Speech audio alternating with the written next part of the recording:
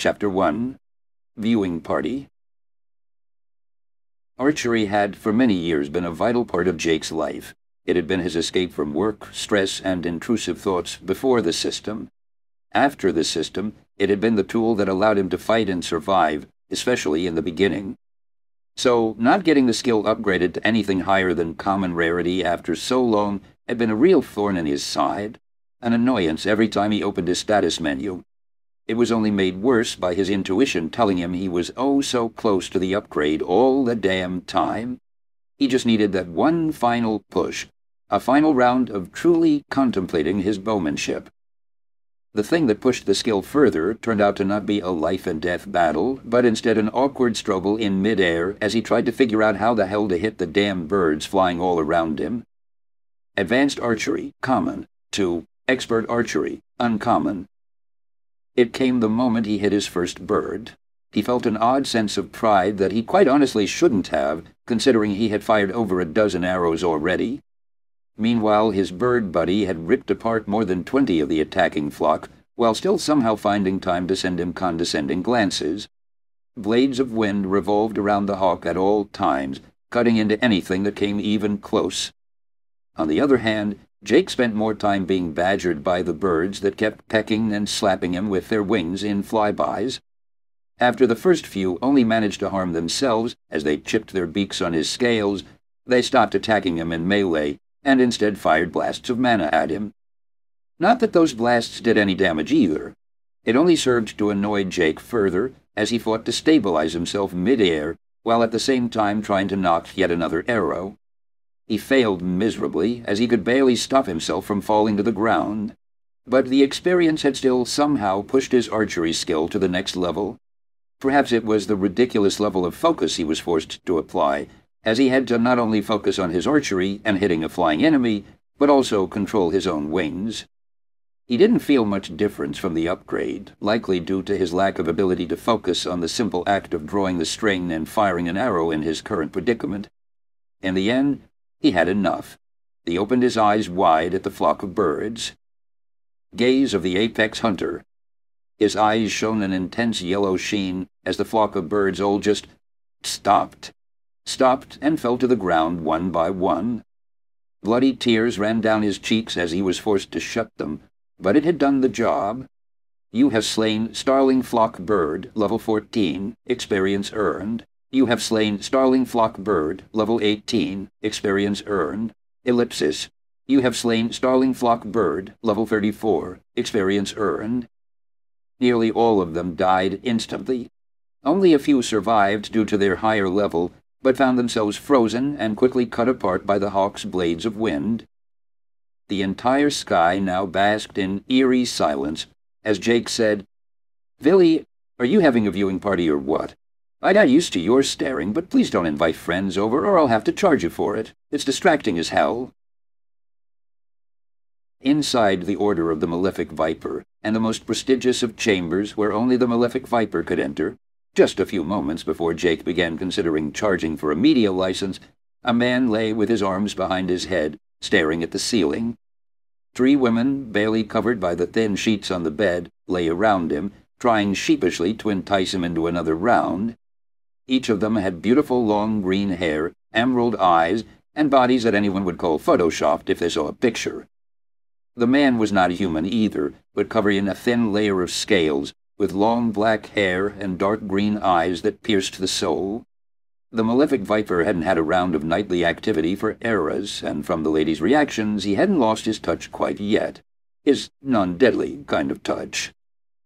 "He said that you met one of our descendants not long ago," one of the women asked, as she twirled her finger on his chest. The scales didn't bother her in the slightest. Quite the opposite, in fact. "Yeah, Viridia," he answered. "Current hall, mister, of the only hall left, so the leader of the mortal part of the order." "So whose is she?" one of the other women asked. "She can't be mine. I have never been with anyone but my lord," the third one stated proudly. "Oh, what about that gallant guy we met back in Elwood?" The first woman smiled. "You spent a few millennia in his little treehouse, if I recall." "That was so long ago, and the kids I had then weren't any good to begin with." Ladies, please, the Viper interrupted. It doesn't matter now, does it? Besides, she is quite the fine young lass, so there is nothing to be embarrassed about. She could be mine, then, the third one said, making a complete 180, one that earned only a sigh from her two sisters. The three women were known as the Ladies of the Verdant Lagoon. The Viper had first met them when they were only C-tier, and they had joined his order. It had been another time, during the Third Era, back when his order was known and feared throughout the multiverse. As sisters, they all had immense talent and had soared through the ranks. Shortly before attaining D-tier, he'd taken all three of them as his women, and they'd had quite the passionate time together. Thinking about it, he hadn't been with them since he met her during the Fourth Era. Needless to say, all three of them had eventually attained godhood. It was quite rare for a family to all ascend like that, but the sisters had always shared a special bond. They'd fought together, had skills that were dependent on each other, and even possessed records that were tied together. Even Eversmile had found their situation interesting enough to study at one point. They had forsaken everything that was individuality. Even their names had been given up to bring them closer. The three of them were now simply known as the Sisters of the Verdant Lagoon, the first sister, second, and so on. "Does this mean that you plan to call on all the hidden ones?" the first sister asked, after a bit of silence. "Most have walked their own paths by now," the Viper answered with a sigh, as he recalled the past. "I never bound them in any way, and they have no obligation to the Order any longer." "Well, I cannot speak for all others, my lord. I can say that us sisters were more than elated when we heard of your return. Even more so when you reached out. You forbade us from coming to you, but I believe that most, if not all, would be more than happy to return to your side." "I know," he said, sighing, "but it is not time yet anyway." "Just know that we are all eager to serve once more," she reiterated, letting silence reclaim the room for a while. The Viper was staring at the ceiling again, his gaze piercing the void into the planet known as Earth, his favorite pastime these days. However, he tried not to overdo it. Besides, there were many other characters in the multiverse he enjoyed observing. As gods experienced with clairvoyance and far-seeing, the sisters were aware of their lord's actions, that he was peering at Earth. As to whom he was mainly observing, it was an easy guess. They found it peculiar and unusual for a god, much less a primordial, to care so much about mortal affairs. "What makes that mortal human so special?" the second sister asked, finally unable to hold herself back. "His name is Jake," the Viper answered. "He's a friend." "A friend?" she asked, before she began laughing. "What a novel concept. It sounds like an interesting game." Turning to her, the Viper stared into her eyes, not a hint of jest in them. "I am serious." "But why?" the third sister asked, she too unable to hold her tongue. "To invest so much of your time and efforts into a mortal that could fall at any moment is just wasteful." Sighing, the Viper turned to all the sisters. "Tell me, what am I to you?" "My lord, a supreme existence, the one above all in my heart." The answers came simultaneously, only the last one standing out a bit. Yet they all had one thing in common. "And there you have it. To you three I stand above you. I am your superior." "Is that not only natural?" the first sister asked, a bit confused. "It is," the Viper agreed. That was how the multiverse worked, after all. Power was what dictated everything. Respect was automatically earned simply by being powerful.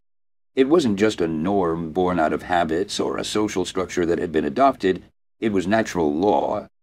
A superior being suppressed those below them without even trying. One had to consciously hold back their aura to avoid making those of lower rank feel an innate compulsion to submit. Even if someone could resist the compulsion, they would still be instilled with a sense of inferiority. As a primordial, the Viper was positioned at the apex of the multiverse. The beings he didn't naturally suppress in the multiverse were few and far between. For him to find someone he both didn't suppress and got along with was even harder, considering his eccentric personality. Yet a mortal had waltzed into his realm, not giving a shit about his aura or the natural suppression he should feel. Instead, the human had looked upon him like he was an absolute idiot when he, a mighty god, had tried to show off. It was a novel experience. He had even dared to give advice to a god. An F grade was talking to a god as an equal. It was unheard of.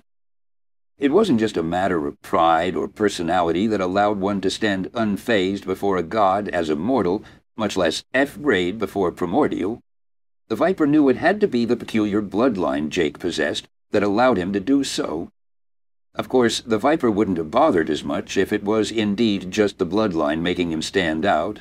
Jake wasn't the first mortal he had met with the power to stand tall before gods, but he was the first to act like he was just meeting some random person on the subway. That he also turned out to possess monstrous potential was what sealed the deal for him. While the disparity between the two was nearly as wide as it could feasibly be in the multiverse, it didn't discourage the Viper at all. "I still don't get it," the second sister said, bringing the Viper's mind back to reality. "And you don't have to.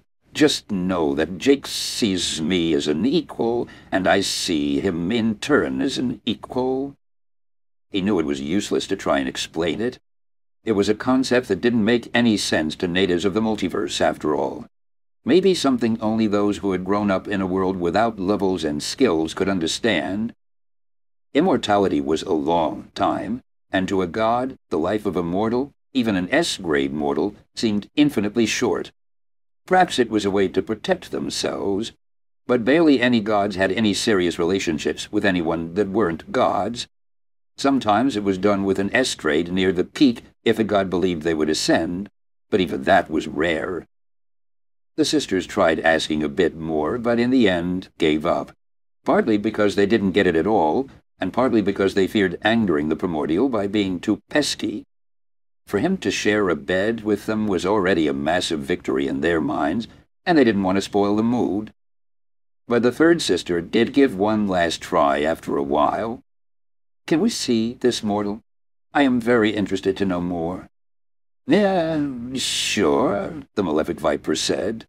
He materialized a screen in the air showing what he'd looked at earlier. A human with wings flew through the air with a bird that sometimes flew up and pecked him on his forehead. They appeared to be fighting some larger birds. None of the sisters cared much for the scuffle between E-grades, but still watched intently to try and comprehend what made the mortal so extraordinary. The fight ended rather quickly, the larger birds clearly being outmatched. The only interesting thing was the snickering of the Viper at the human's quite frankly horrendous flying skills. He full-on laughed when even the bird accosted him. To the three female gods, it was boring to watch until the fight was truly finished by taking down a flock of smaller birds with some soul attack skill, and the human did something they didn't expect. He looked straight up, straight into the void where the Viper and three of them peered through, staring directly into their eyes. "Billy, are you having a viewing party or what?" the mortal said into thin air before rubbing off the blood that was coming out of his eyes. "I got used to your staring, but please don't invite friends over, or I'll have to charge you for it. It's distracting as hell." The four gods lying on the bed were the only ones to hear him, except for the bird, which appeared to only lower its opinion of him due to his apparent insanity. Jake's casual rebuttal made the three sisters open their eyes wide. Now they were full of even more questions than before. How did he detect us? How dare he speak the Maleficent's name like that? Those eyes!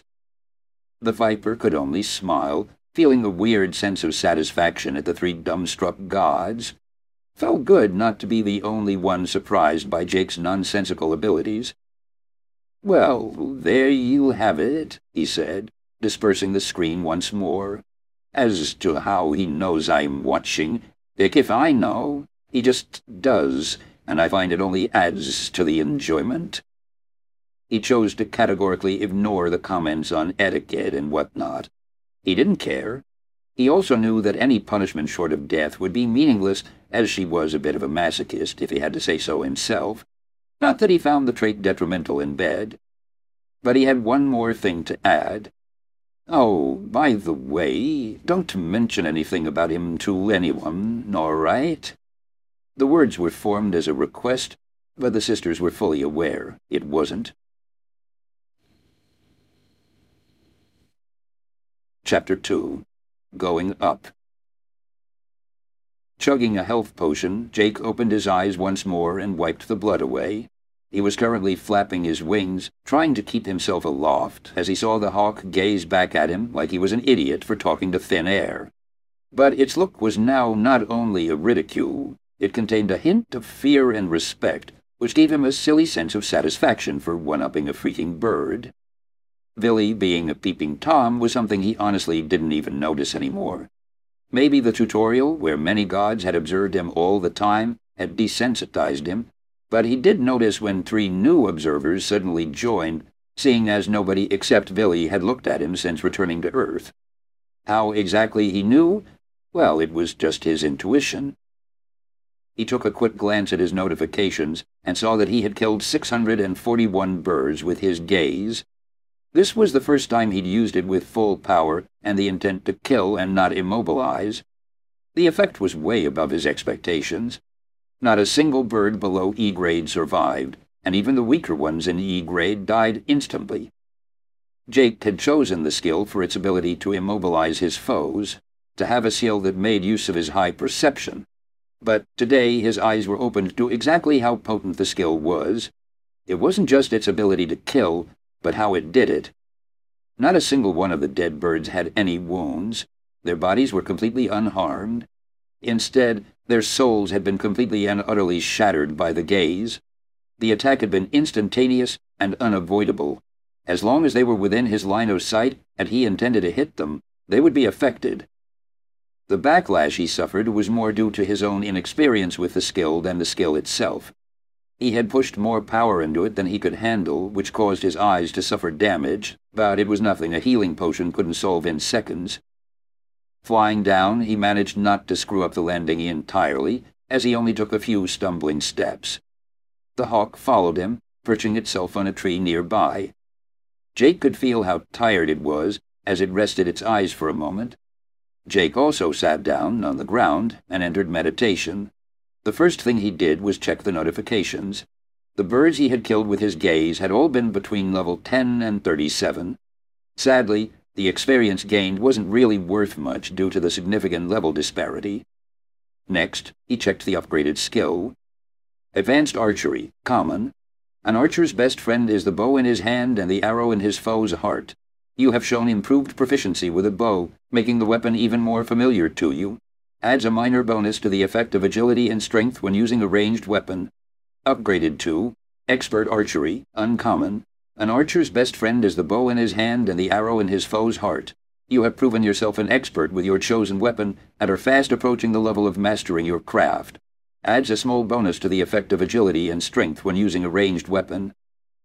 It wasn't fascinating either, despite how much he had anticipated it. It was a simple and boring skill that just made his archery slightly better. It didn't give him any knowledge of any kind. It was more just a confirmation that he had reached a level of proficiency, unlike his basic twin fang style, which gave him limited knowledge and guidance for melee combat. He did remember that Casper had told him how the basic archery skill gave him knowledge of using a bow upon first entering the tutorial, knowledge Jake, of course, already had. Closing down his menus once more, he instead focused on recovering his dwindling stamina pool. He and the hawk had been flying around for a few hours before the flock attacked them. It had already been more than half an hour into the fight before Jake decided to end it with Gaze of the Apex Hunter. He and his new bird friend had truly bonded over this past day, and when he said bonded, he meant that his hatred had slowly been replaced by gratitude, while the bird was still condescendingly teaching him how to use his wings properly. Yet he had a feeling the bird would be a bit nicer after today. Despite its level being higher than his, he believed that he had proven himself stronger, because he was. While the hawk was quite strong, even for its level, it didn't make Jake feel threatened at all. It was focused on speed and wind magic. Its attacks were mainly composed of quick and powerful blows that aimed to take the opponent by surprise. Meanwhile, Jake had his danger sense and, if necessary, moment of the primal hunter, which would warn him of any sneak attack well ahead of time. At the same time, he could use gaze to freeze it and land a blow. The hawk had been hit by a few blasts from the flock before, making him aware of how feeble the bird actually was. To sum it up, the hawk was a glass cannon, incredible speed and damage, but low toughness and vitality. If he had to guess its stats, he would say nearly all of it was mainly in intelligence and agility, with a respectable amount in wisdom and strength. Not that he had any intentions of fighting the hawk. They were buddies, and from the bird's actions, it clearly didn't intend on fighting him either. After meditating for an hour, he opened his eyes once more. With the cool-down for potions over, he took 2 stamina potions out and downed one of them. The hawk saw him do this, as it gave him a knowing glance. With a slight chuckle, he tossed the stamina potion up in the air, only for it to be swept up in a gust of wind, landing in the talons of the hawk. He spread his wings once more as they, in concert, took to the air. They flew around for a few hours, bumping into several wayward birds that quickly met their end through the blades of wind. Soon the hawk began flying back towards wherever it had left to the day before, and like the day before, it stopped Jake's attempt to follow. So Jake did as last time and landed once more. He didn't do any alchemy this time, but instead began testing out his upgraded archery skill. There was not a lot to test, but he wanted a better idea of how effective the increase in attributes actually was. It didn't take him long to discover the faint improvements. The string was slightly more comfortable to pull, the arrow flew slightly faster, and carried an almost negligible amount more power. It was small, nearly to the point of being unnoticeable, but any bonus was a welcome one. After firing off a few more arrows to get a better feel for it, he thought about what to do next. It was either alchemy or a bit of solo flying practice. His decision, in the end, landed on flying practice, the kind he didn't practice with the bird. Flying up a little, he tried his best to hover, to flap his wings and have the rest of his body remain as stable as possible. He could already imagine how effective he would be if he became able to actively fight with his bow while flying at the same time. But that was far off, as he couldn't even correctly hover in the air yet. His flying practice was something that would simply take time and effort. It wasn't something that should be rushed. It was like a human child, in this case an adult, learning to walk. Despite it being such a simple thing for any regular, non-disabled adult, that didn't mean it was entirely instinctual. It wasn't like breathing, making your heart pump. It took conscious effort and trained motor controls, and people who had to learn to walk later in life or go through retraining took time to do so. The skill itself didn't give him any hint or help with flying, so he was indeed a newborn bird in the sky. His only real help was his monstrous stats, which allowed for his suboptimal movements to let him fly, no matter how sillily or horribly he did so. By the end of the day, when the hawk returned, he still hadn't learned to hover, but it was getting better by the hour. The two took to the air, and this time they flew straight up, higher than Jake had ever been before. Previously, they had never gone higher than a few kilometers. Jake had quickly learned that the skies had their own separate ecosystem from the ground below. Different flying creatures dominated above. The higher one went, the stronger they were. Below 5 kilometers, one barely encountered anything in E-grade. The flock they ran into earlier had been an incredible outlier. They were like locusts scouring the low skies, killing any other bird or flying creature on their way. Above a couple more kilometers, which was the threshold the two of them had just passed, one began running into the occasional stronger monster. But the hawk didn't show any intention of stopping, or even slowing down. They passed by a few low-hanging clouds, the hawk purposefully avoiding them. Jake peered into one of them and understood why. Within were several unnatural movements. He couldn't quite discern what they were, a natural phenomenon or perhaps a monster. Either way, he decided to rely on the hawk's expertise and avoid the clouds for now. Monsters of many kinds appeared in his vision as they continued. Many different types of birds, even ones he had never seen anything like before. One looked like a flamingo, but had 2 sets of wings. Another was just a big, balloon-like bird that looked like it quite honestly didn't belong up there. None of them had a level above 50, making Jake and the hawk ignore them entirely, but as they kept flying further and further up, that started to change fast. At 8.5 kilometers, they encountered a not-so-friendly giant wasp that tried to sting Jake. This resulted in Jake just catching the stinger and, with his hands on the thing, spreading death through it with touch of the malefic viper. It had only been level 61, so Jake honestly didn't know where it had gotten the guts to attack him from. At 10 kilometers, they had to avoid a brawl between two giant flocks of birds. Thousands of birds in each flock were ripping into each other. They were relatively weak individually, most still not in E grade yet, but their sheer sizes made up for it. Jake felt tempted just to use Gaze of the Apex Hunter, but decided against it pretty quickly. It was pointless to do, and he wasn't keen on the idea of committing bird genocide for no reason. This kept up as they flew upwards. The hawk had clearly been up here many times before, as it swiftly dismembered any bird that attacked it, while avoiding flocks and stronger-looking monsters. Jake felt more like a tag-along, but had no complaints. He was blown back by the sights he saw.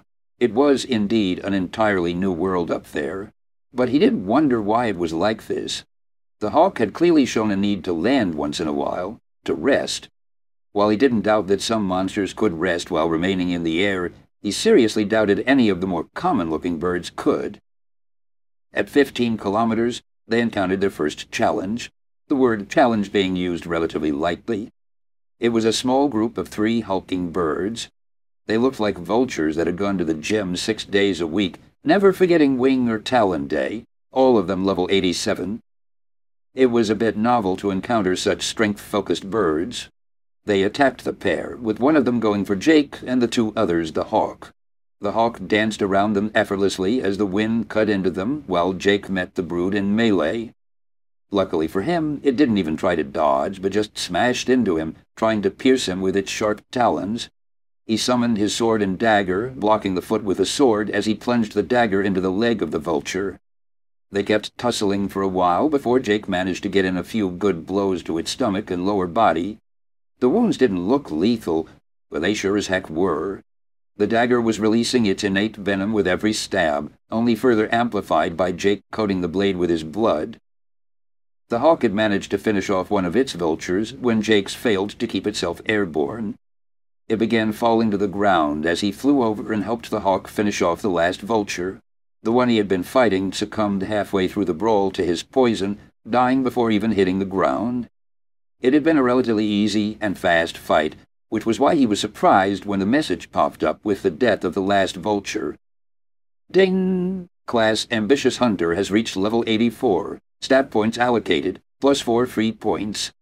Ding! Race Human, E, has reached level 77. Stat points allocated, +5 free points. It was his first level in his class since returning to Earth, and he had a feeling that the sky would be the source of a lot more levels and unique experiences.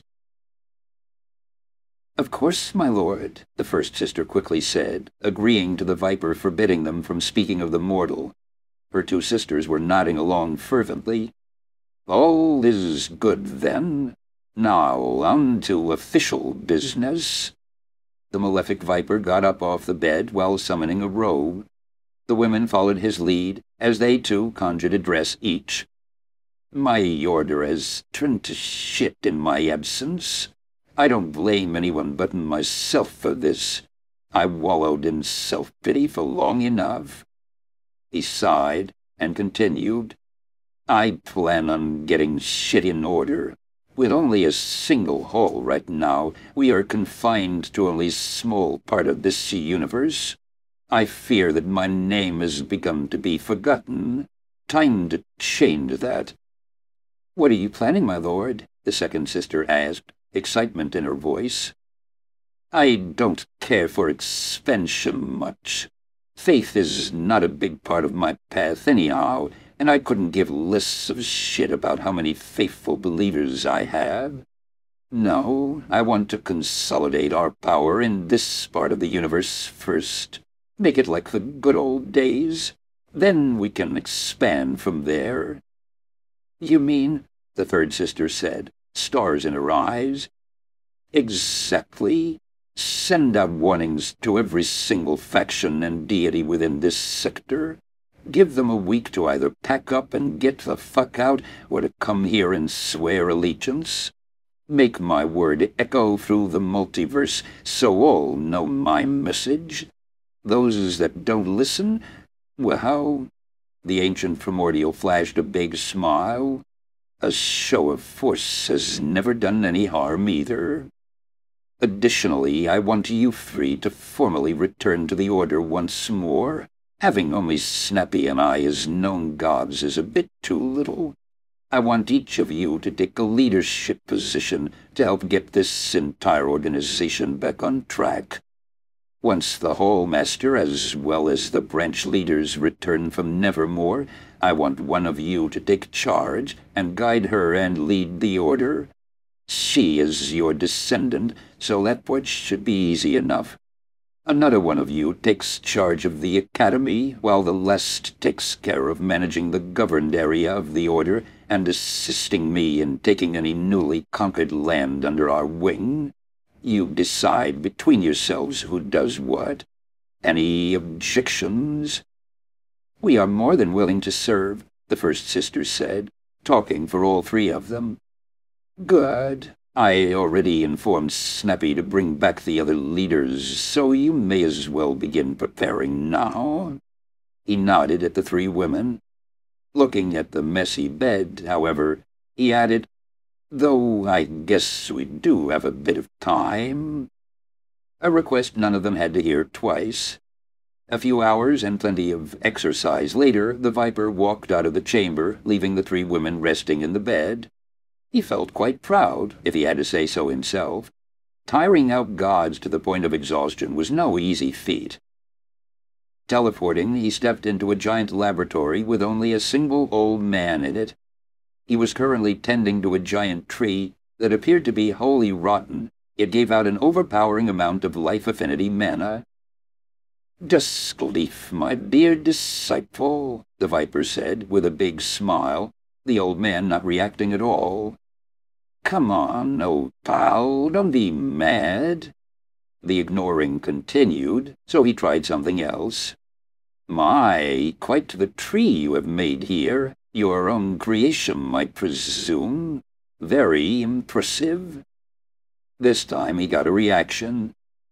A tree someone, especially my so-called master, would be fully aware of if he didn't keep breaking his promises actually to do any alchemy with me. Look, I know I fucked up, but I just had too much to deal with. Like sleeping with those witches, Duskleaf sneered, cutting him off. Clearly still mad. Or staring at Jake creepily. Or have you found a new deplorable hobby? Okay, jeez. I even came here with something I thought you would want to hear, the Viper muttered. We are doing an experiment, Duskleaf beamed, all his anger momentarily forgotten. No, not that, the Viper said, instantly deflating Duskleaf. But it is still a good suggestion.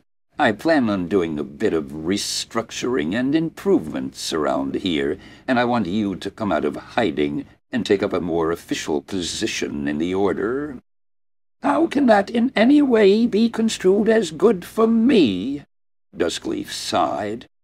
Listen, I want you to take the position as principal of the Academy. One of the witches will help you do all the boring stuff. I just want you to have the title. The only work I will ask of you to do is to be involved in the next enrollment of alchemy students in a few years. I still don't get it, the old alchemist said, clearly not keen on the idea. Why the heck would I want to be involved in enrollment, of all things? I think a certain student I plan on convincing to join will be of particular interest to you. The malefic Viper smiled deeply. Let me guess. You haven't even asked Jake yet. I am sure he is 100% on board. Who doesn't like having an extra school arc in their lives? Chapter 3. A Cloudy Forecast. Jake would never claim to have in-depth knowledge of the happenings in the sky. He would never claim to be a meteorologist or a weather forecaster.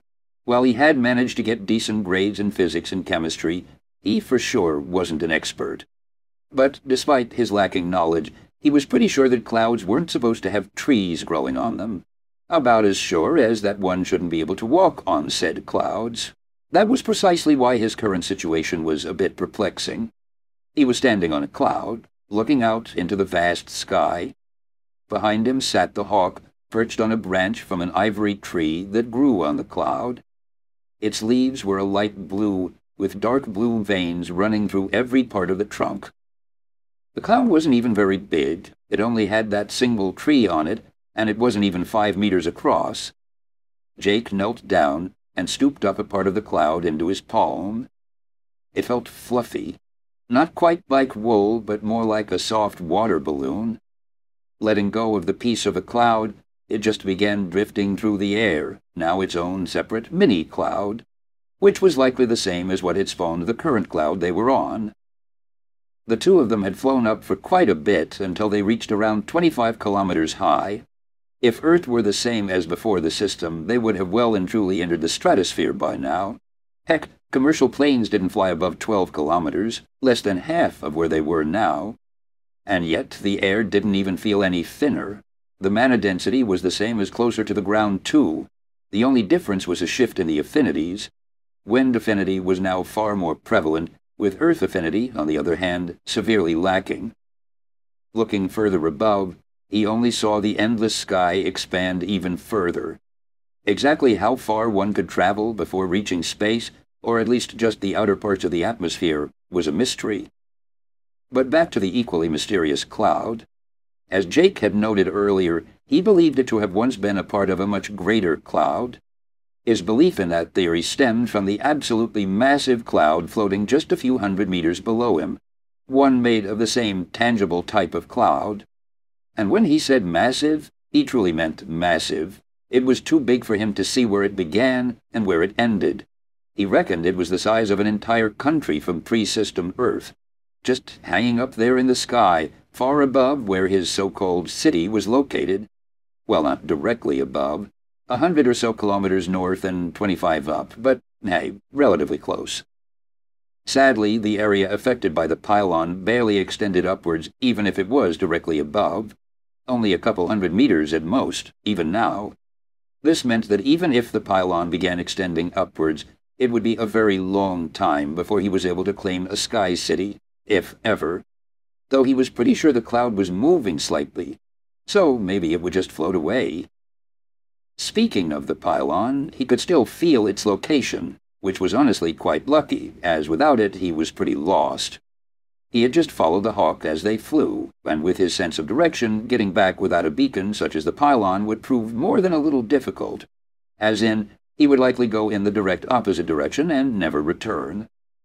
He had only been gone for a few days, and that Hank guy had said it would take a week to make the house, so he didn't plan on returning for that time at a minimum, which gave him plenty of time to explore the enormous cloud continent in front of him. Something the hawk was clearly on board with. In fact, Jake was pretty sure it was the reason it had brought him here to begin with. Maybe because it wanted a companion for some added safety, or just because it wanted to continue leveling itself. Either way, after a brief break and a potion each, they took to the sky once more.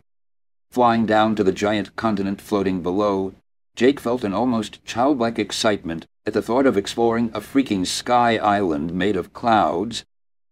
It spoke to an adolescent part of him that wanted adventure. So far, the things he had encountered in this new world were rather unimpressive from a spectacle standpoint. It was caves, giant forests, plains, and so on. But a giant cloud, now that's something. The entire cloud was extremely thick, too. The hawk and human had flown up parallel to a wall of cloud as they ascended. It had to be at least 300 or 400 meters thick, but it was nothing compared to the sight that met him when he got above the edge of the cloud. Before Jake was the sprawling world that lay upon the cloud. Countless ivory trees were scattered about, with a giant tree far off in the distance, a giant tree that he could only see because of the bright flashes it gave off every few seconds, as it was currently nighttime. Like a lightning conductor, it was struck by bursts of electricity from all other trees on the island, acting as the epicenter of the entire continent. It made Jake believe that these trees were the whole reason the clouds were even able to be stepped on in the first place. After the massive tree and lightning, the next thing that struck him was the many sources of movement he saw. Countless birds flew above the island, which wasn't a surprise at all. What was surprising was the other type of creature. On the cloud below walked several figures, vaguely humanoid, but clearly not. They were entirely white and looked to be part of the cloud continent itself, but a quick identify proved they weren't. Cloud Elemental, level 56. It was his first encounter with an elemental.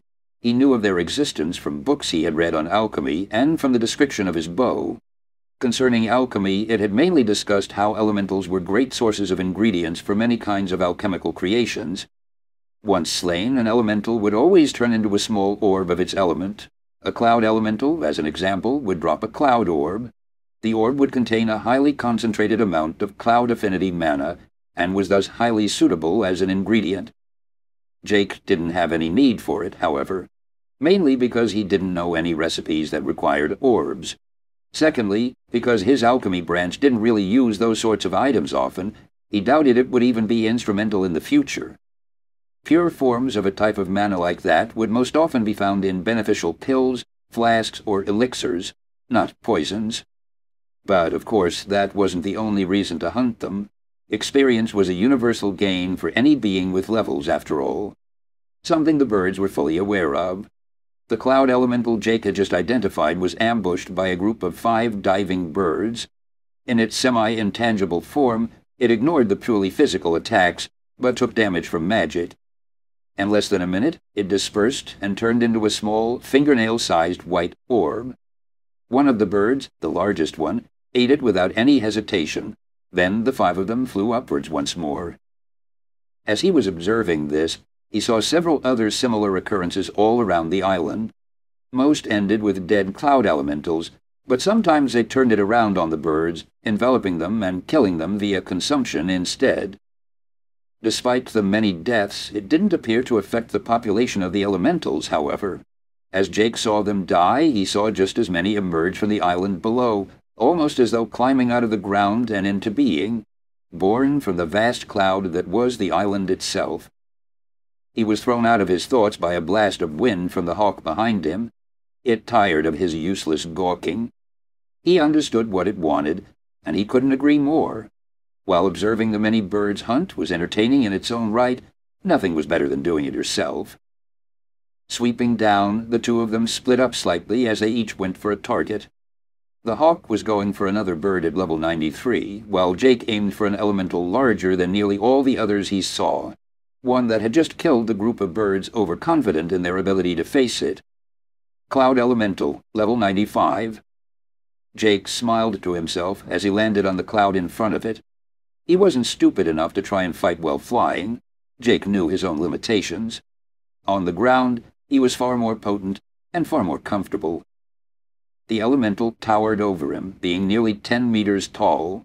It looked vaguely human, but was way too bulky for it to be so. Its 2 arms were as thick as its torso, and it didn't have any legs, only a swirling mass of clouds that floated slightly upon the island below. Looking upon it, he habitually used Mark of the Ambitious Hunter, took out his bow, and channeled and fired off an infused power shot without any hesitation. The elemental that was just floating there didn't even react before the arrow reached it, an arrow that pierced straight through it, leaving a big gaping hole. Wait, he thought, as the elemental now shifted its focus to him. His mark informed him that the attack had done barely any damage. Only a few remnants of mana had invaded the body of the elemental and actually harmed it. It slowly extended its hand and fired a compressed beam of steam towards him without making any sound. Its movements were slow, but the beam was more powerful than he'd anticipated. It kicked up smoke as the cloud dispersed upon being hit, forcing Jake back. It gradually hovered towards him and continued firing out a constant stream of steam. Jake used his one-step mile to create some distance, as he tried firing a splitting arrow towards the elemental. He hoped the extra arrows from the skill counted as magical, or something like that. Once more, they disappointingly passed through the cloud elemental. No damage at all. He tried a few more times, and even fired off an arrow coated in his blood in the hope of it having any effect. Unsurprisingly, poison didn't work on a being made out of literal clouds, seeing as it had no blood, or flesh, or really a physical body to speak of. By now, he was beginning to recognize that he might have a minor hole in his repertoire of skills. He was good at killing things, mainly due to his incredibly useful power shot and poisons, both of which proved useless against the elemental. Then he thought he was brilliant, as he used one of the functions of wings he hadn't tried before. He burned the blood within the wings, allowing a poisonous mist to seep out. He smiled as he flapped his wings and sent the cloud of deadly mist towards the elemental. "Eat this!" The cloud of mist floated towards the elemental, and then just swirled around it and slowly dispersed. Since a constant current of air seemed to flow around the elemental at all times, his mist didn't even make contact. Well, shit. He also seriously doubted that swinging at it with his sword and dagger would do much good. Maybe descending Dark Fang would do damage, but how many would it take? From what he'd seen of the birds, they mainly used blasts of wind and pure mana to disperse and kill the elementals. Wind magic appeared especially useful. The problem was that Jake didn't have a single magical attack. The closest thing he had was Touch of the Malefic Viper when it came to offensive magic. One could count his Gaze of the Apex Hunter as a magical attack, but its function was to immobilize against an opponent of his own level, not to deal damage. On the other hand, the elemental didn't have a good way to attack him either. Its steam didn't hit, and its movements were way too slow to catch up to him. It was a stalemate where neither side could get any ground. But Jake was reluctant just to give up. He knew mana-based attacks worked, so wouldn't he just have to attack it with that? Spreading out his hands, mana began accumulating in them, showing off his many hours of mana practice. This time he didn't bother to form strings, though. He simply gathered small orbs of pure mana. Like back in the Forgotten Sewer, when he'd been exploring the Dark Affinity, the mana in his hands began changing from a transparent shimmer to 2 black orbs. The process took a few seconds, but it was far faster than it had been back then. He threw the 2 bolts of mana at the elemental with hope in his eyes. While it wasn't a skill, he had still packed a few 100 points of mana within each bolt.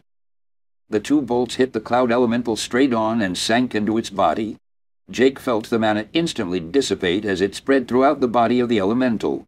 Then it disappeared, or more accurately, it was suppressed by the elemental. Well, that was a bummer, he thought, disappointed. He could tell that it had done some damage, but he was pretty damn sure that he would run out of mana before it died. He needed something else. The next few minutes were spent with Jake condensing balls of mana of different forms to attempt to kill it. He tried to condense the mana, shape it, and even test if he could somehow make it into another affinity, like Earth. He failed in all these attempts, and even when he succeeded, the resulting attack did nothing to the elemental. In the end, he tried to move in close and attempt Touch of the Malefic Viper. He wasn't keen on it, as he had seen the fate of a bird being devoured by the cloud, but felt like he had no other choice. It was either that or retreating. Carefully approaching the elemental, he dodged the blasts of steam as he neared its lower body. It floated about half a meter above the cloud island, meaning he could only touch its lower section without flying.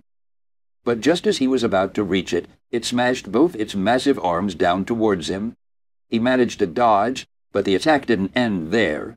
An explosion of steam and mist pushed him back tens of meters while scalding his skin slightly. With the giant elemental's arms still lowered, he took a step forward and appeared right in front of it once more. His hand was glowing a dark green sheen as he plunged it into the cloud elemental's arm. Instantly, he felt like he had just put his hand into boiling water, and he quickly covered his entire body in scales. It helped immensely, but it still hurt. At the same time, the elemental churned, as parts of its arm began turning greenish. Jake barely managed to smile triumphantly before the elemental countered him once more. Parts of its arm that had begun turning color exploded, right into him as he stood with his hand inside the elemental. Jake found himself blasted backward, his entire upper body and arms scalded from the hot steam. He flew back nearly 500 meters before he hit the ground rolling. The scales had blocked most of the blow, but it had still managed to do immense damage to him. The hand and lower arm that had been inside the elemental especially were a mess. Jake's hand was entirely broken, with his skin and flesh melted, more bone than hand remaining. The rest of his lower arm not much better. By now, he had to admit that he was cowed. He didn't know what to do. Which was the moment a giant blade of wind cut into the cloud elemental. The hawk landed between Jake, who was still getting up, and the elemental slowly trudging towards him. In the fight, he had nearly forgotten. He wasn't alone. Chapter 4. Mana Bolt. Jake sat on a small cloud away from the large continent. The bird perched in a tree beside him. He was breathing heavily still from his nearly empty pool of mana and low stamina. Even his health was only at around half. The cloud elemental was far harder to deal with than he had predicted. Luckily, the hawk had done wonders against it. Its blades of wind had cut off parts of the cloud elemental, with another blast of wind dispersing the cut-off part into nothing. Even then, it had taken the two of them nearly half an hour before the elemental became unable to regenerate parts of its body, and finally died, or dispersed, or whatever elementals did. Jake felt pretty damn fucking useless after the long fight. All he could really do was toss weak bolts of dark mana at the elemental to distract it while dodging its blows. If the elemental hadn't been so stupid as to focus on him over the hawk, he wasn't even sure they would have won. He had thrown a mana potion to the hawk during the fight, so he had made some kind of contribution. The hawk didn't even seem very condescending after the battle, maybe surprised at Jake's many means to stay alive. It made him reflect on the massive skill disparity between beasts and humans once more. Even the dungeon bosses he'd fought never had more than a handful of skills he was aware of. Humans, on the other hand, had so many. Granted, many skills of beasts were never discovered, so maybe beasts just had a lot more passive skills or skills that buffed other parts of them. Or perhaps they just had fewer skills and more stats. Maybe they were slightly inferior in the skill department by the system's design. Who could say? Probably Philly. Gotta ask him next time. Or maybe he could just ask out loud, and the scaly god would hear him. He had been spying on him at random times these days, after all. At least he had been nice enough not to have any more viewing parties. "Hawky, let's just stick to hunting birds and leave those damn clouds alone for now, yeah?" he asked, looking up at the bird. He was pretty sure it understood him, as it blinked its eyes a few times in a row in response. At least he believed it understood, as it was clearly brilliant. The only question was if it understood him due to its intelligence, or because the translation skill he'd gotten worked with birds, though he doubted it, as he had yet to hear anything speak that wasn't humanoid. As for why he called it Hawky, well, he just got tired of thinking of it as the hawk, and when he occasionally talked to it, he wanted to give it some kind of name. Granted, Hawky was a shitty name, but he had never claimed to be good at naming things. Closing his eyes while sitting and resting on the cloud, he entered meditation. But this time he didn't focus on pure recovery or summon his usual strings of mana. Instead, he cupped his hands in front of him. Despite his plan to avoid the elementals, it didn't mean that he was satisfied with the situation. He wanted to create a tool to fight them. He had sagacity of the malefic viper, which helped him. He had been practicing controlling and using mana continuously ever since he got the ability to sense it. Yet he found himself so disappointingly useless when he had to use it in combat. Looking back, he was beginning to regret not just picking up the Dark Bolt skill at some point. Maybe instead of the still useless Hunter's tracking skill. Not because of the Dark Bolt itself, but because of what he could potentially learn from it. Something was missing from his mana attacks. He knew that his spells had to be more powerful even without his skill being used. He saw the many birds fire off basic-looking bolts of mana to kill the elementals, and he, for the life of him, didn't understand what separated his from theirs. The amount of mana packed within the bolts wasn't the issue. Even when Jake used more, it barely did anything. When he made the mana into Dark Affinity, it at least did something, if still incredibly ineffective. Though he did have one way of attacking with pure mana. The enchantment on his gloves fired off a melee blast of mana, but even that was useless with his current predicament.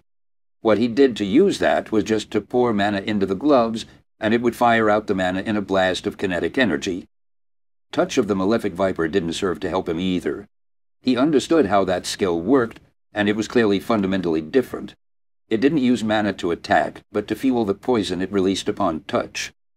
He did briefly consider if he could somehow pour the effects of Touch of the Malefic Viper into a ball of mana and throw it, which is when he learned how futile that thought was.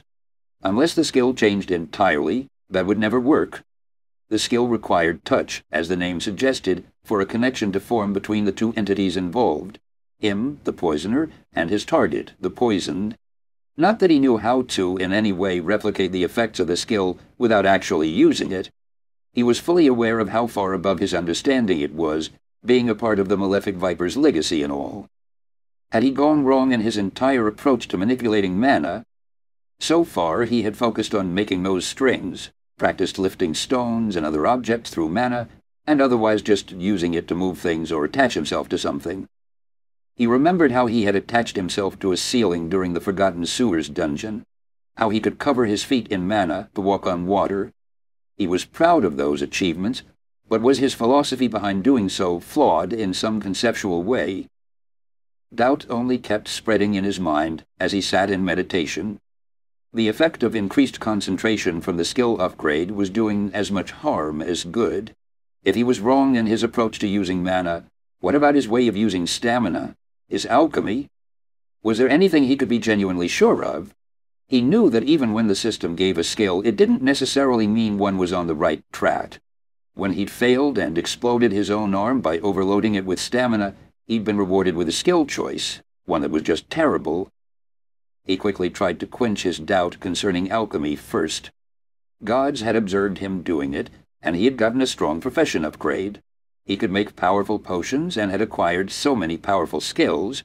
Even if his path in that regard was suboptimal, it was still good enough. Borrowing from the confidence in his alchemy, he thought about all the methods in which he used mana. Brewing potions and concocting poisons were reliant on the skills associated with those actions. He wasn't even sure if it was possible to do either without the skills.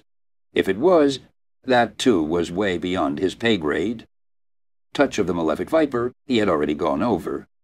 Sagacity of the Malefic Viper helped him understand some things better, but it didn't come with any knowledge or sudden enlightenment on how to use mana offensively. It would help him, but in the end it was just a supplementary tool. Blood of the Malefic Viper was out too. It transformed his blood to do harm, but everything that skill did was also just far too complicated. He knew it had weird interactions with the vital energy in his body, but that was just what his instinct told him. The wings didn't really provide any hints either. Even the ability to burn the blood in the wings was entirely based on blood of the Malefic Viper and his alchemical flame. Speaking of the flame, that too didn't really help anything. All it did was create a transparent flame of pure mana. Jake had tested its offensive might long ago, and it was pretty much non-existent. The flame produced heat, which could be viewed as offensive, but it was a skill clearly made for crafting and not fighting. Like the difference between heat in a furnace and an explosion, it was far too stable to be viewed as any kind of attack. Then there was Palate of the Malefic Viper. It was a skill associated with knowledge of alchemical ingredients he consumed, while also amplifying the effects of his creations on himself. He couldn't see how that could— Wait. His thoughts wandered to the trial of myriad poisons.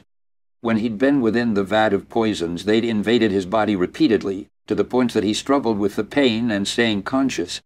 But more importantly, he replayed his efforts to absorb the toxins. Back then, he had sought to break down the ingredients, rip them apart with his mana to absorb them easier.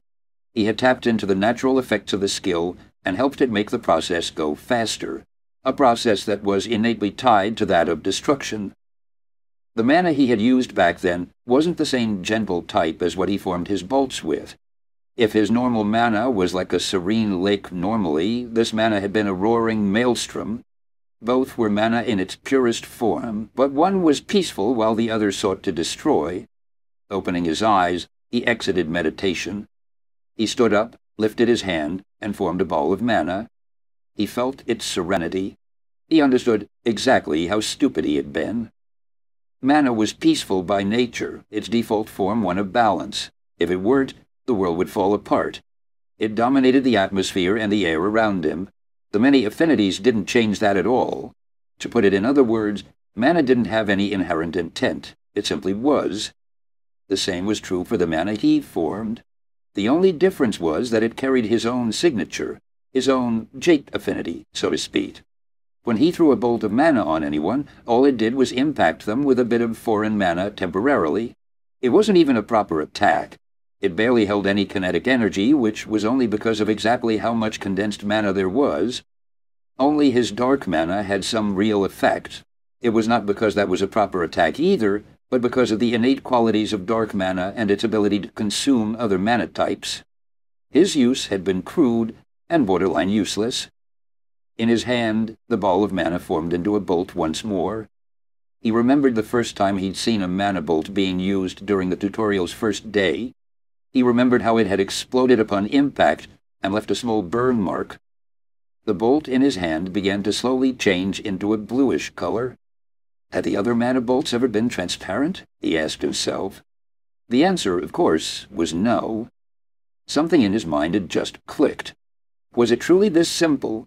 He wasn't even sure exactly how he had made the mana in his hand change. He just tried to mimic the feeling he'd gotten when he sought to destroy and refine the poison in his body, then directed his mana into the structure it had been back then. He began pouring more mana into the blue bolt in his hand. Its color remained unchanged, but he felt its power increase, and he knew it would explode upon impact with something, as a mana bolt was supposed to. Jake had changed the construct and the purpose of the mana in his hand. No longer was it just a ball of mana thrown together, but a weapon created with intent. The thought of trying to mix in the dart affinity was quickly dispelled. Jake was already reaching as he was. The bolt in his hand was turning unstable by the second as he held on to it, a constant drain on his mana to keep it from either exploding or dispersing. Looking out into the vast cloud continent before him, he spotted another cloud elemental, this one only at level 47, around half the level of the one he had fought with the hawk earlier. Turning to it, he said to the hawk, "Hey, I am going to do this one solo. I need to test something." The hawk just looked at him like there was something wrong with his head. Hadn't he said not long ago to leave those cloud elementals alone? "No judging," he chuckled as he saw its gaze, briefly reflecting on how funny it was that understanding the thoughts of Hawkeye was easier than that of other humans. Spreading his wings, he leaped off the cloud and glided down to the massive one below. Before even touching the ground, he threw the bolt he had been making in his hand, straight into the cloud elemental he had set his sights on earlier. The bolt flew even faster than the ones he had thrown earlier. It hit the cloud elemental right in its chest, but this time it wasn't just harmlessly absorbed. Instead, it exploded in a blue burst, pushing the elemental back and leaving a large hole in its cloudy body. It quickly healed itself, but Jake wasn't discouraged. Quite the opposite. He felt a revitalized belief in his path. He had stumbled for a moment, sure, but it wasn't something he hadn't quickly fixed. It couldn't even be said he had really gone wrong. He had just been missing a piece of the puzzle. Channeling mana into his two hands, he quickly formed two more bolts of mana.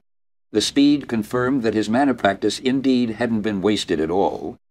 Throwing them both, two more explosions battered the elemental, forcing it to reform its lost parts.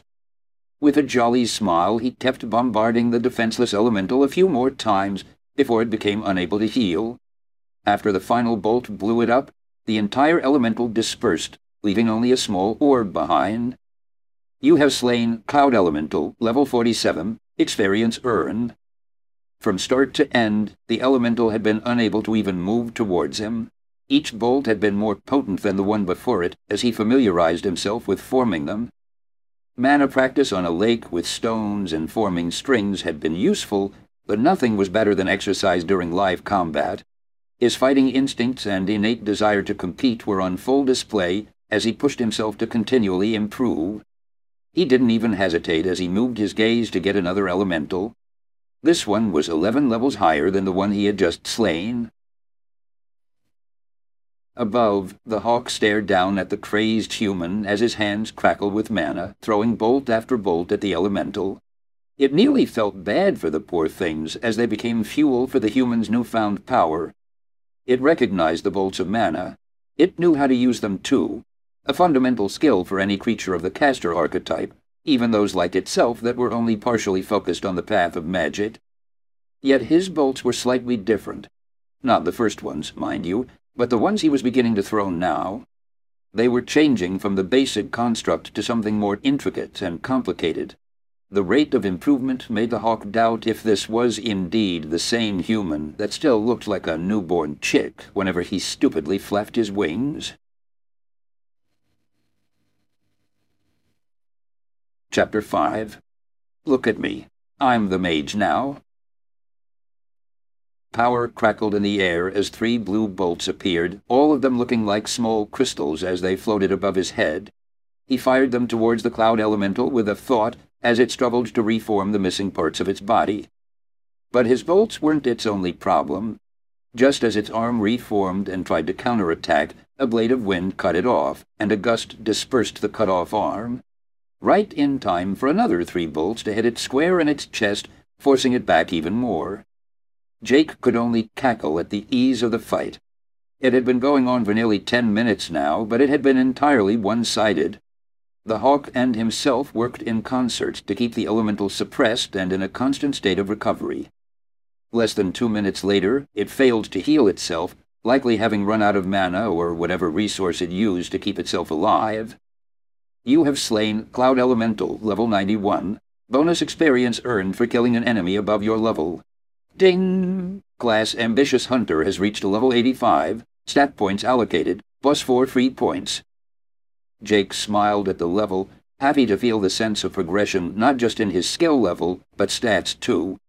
He was looking forward to his next skill selection for his class very much, as his recent progress as a mage was sure to be reflected. He wasn't the only one that leveled up. Hawkeye had also been blessed with a level at some point since their meeting a couple of days ago. Gale Song Hawk, level 91. You good to keep hunting? He asked, taking out a mana potion to chub down. The hawk glanced at him before motioning with its wing towards the now empty potion in his hand. Not sure which one it wanted, he just took out both a stamina and a mana potion. It selected the mana potion by blowing it out of his hand and into its talons, like it did every time he fed it. I am beginning to suspect you just keep me around as a free potion dispenser, he laughed as he put the 2 now empty bottles away in his spatial storage. Hawkeye neither confirmed nor denied his heinous accusation. The 2 of them quickly found their next target, this time not going for an elemental, but a group of birds hunting one. While it wasn't very honorable to interfere in a fight in progress, Jake had come to accept it as commonplace in a world like this.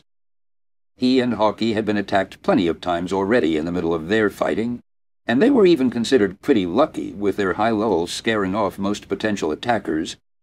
Their ability to deter opportunistic beasts had grown with Jake's proficiency in magic. It hadn't even been half a day since he'd killed his first elemental solo with his bolts. A few hours in, he'd questioned himself why he even formed them in his hands. With the help of his ever-present sphere of perception, he could easily see all around him and better observe the mana in the air. This also meant that he could more easily form mana wherever he could see, so he began forming singular bolts of mana in the air, while at the same time making them in his hands. Over the course of the day, it became him only making free-flying bolts that he kept suspended above his head. It meant that he could keep his hands free. His initial genius plan was to fire off bolts of mana while also using his bow, a plan that looked fine on paper, but in reality proved more than a little challenging to pull off. No matter how much he tried, he couldn't focus on doing both things at once, so whenever he attempted to fire an arrow, the mana bolts would fizzle out. He could still fire an arrow, summon and shoot bolts of mana, and then fire an arrow once more without any issue. The problem was that gathering a mana bolt still took a few seconds, and while that didn't sound like long, he could quickly fire off several arrows in the same period. It also wouldn't exactly serve as any type of surprise attack when the enemy could clearly see the bolts form, which was why, for now, he stuck to going full mage. Besides, he hadn't stopped working to improve his attack method, even after summoning 3 bolts at once. He wanted to do more and do them faster, as well as gain a plethora of other improvements, all at the same time. Mana Bolt was a basic form based on a basic skill. An excellent starting point, for sure, but it was just that, a starting point. The only reason he stuck to the bolts for now was because of their simplicity. It allowed him to focus on substance over form, focus on the nature of the mana within each bolt instead of the structure of the attack itself. He carefully kept refining the offensive mana within to make it more effective. He wasn't sure exactly how the bolt's power was determined, but he was confident that the mana's quality mattered. Other than that, the quantity of mana used clearly played a part too. The intelligence stat also had to play a part somewhere if his guesses were correct, and he was pretty sure they were. So far, he had felt his bolts continuously improve, even with the same amount of mana spent for each bolt. It was due to how well he used the skill, the methodology behind the bolt. Like how he improved his ability to craft potions to make one of better quality, he could make a mana bolt of a higher quality. The improvements had been constant so far. Jake's mind was entirely focused from start to end. The only breaks were his one-sided banter with Hawkeye while consuming mana potions to keep him going. Moving his attention back to the present, he summoned his bow for the first time since his failed attempt to use it in concert with mana bolts dozens of fights ago. Their target was the aforementioned group of birds. Quickly he smeared the arrows in his own blood to poison them. The birds were fighting an elemental at a level that even Hawkeye and he hadn't tried yet. Cloud Elemental, level 99. The 3 birds were nearly identical, all of them only slightly larger than Hawkeye. They looked like crows, except for one minor detail. They were all on fire, and vortexes of flame spun around them as they whittled down the elemental. Their levels were not to be scoffed at either. Flare Crow, level 92, Flare Crow, level 95, Flare Crow, level 94. Jake exchanged a glance with Hawkeye before he began channeling his infused power shot. Mark of the Ambitious Hunter had already been applied to the target in his sights. He focused on the skill and the build-up of stamina and mana. He tried to think of a way to improve it, but found that whatever the system helped the skill do was already better than his current comprehension of offensive mana. Besides, the way it supported infused power shot was different than a mana bolt. It served more to buff the bow during the attack than the attack itself. The arrow would naturally be affected during the process, hence increasing its power even further. How he had managed to upgrade the skill while in a pinch back in his fight against the first Alpha Badger was still a mystery to him. A confluence of enlightenment, luck, and talent had formed the skill that became the cornerstone of his victory in the tutorial. A cornerstone the unlucky Flare Crow was about to become very familiar with, especially as it was now even further enhanced by another skill in his repertoire. The level 95 Crow, chosen for being the strongest, picked up on the incoming Gale-Song Hawk, but didn't appear very fazed by it. That was when it suddenly froze, the gaze of an apex hunter piercing its very soul. In the middle of flight, it just began falling in the direction its momentum was already taking it, but it barely managed to be affected by gravity before an arrow soared through the land of clouds. Jake stood surrounded by mist kicked up from when he released the arrow as it penetrated the crow. Its small size was only serving to worsen the damage. The arrow pierced straight through its body, leaving a hole the size of an arm. Nearly half of its body had just been obliterated. It fell down as Jake was already charging his second shot. All of the other crows were now fully aware of the danger that had just set upon them. They had been aware of the hawk, but hadn't realized the real threat was the lower-level human in the background. They were ready for the second arrow to come, but their readiness was meaningless before gaze of the apex hunter. The attempt to dodge by the weakest crow was thwarted, as it too found an arrow embedded in its neck. The shot's power was significantly weaker, as Jake hadn't had time to charge it for as long. Weaker, but still lethal. At least he thought it was lethal. What happened next forced him to reconsider that assessment, however.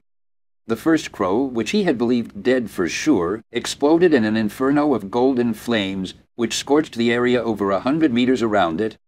The one hardest hit by this wasn't Jake, who stood at a safe distance, nor the hawk that had yet to make it into its range, but instead the cloud elemental.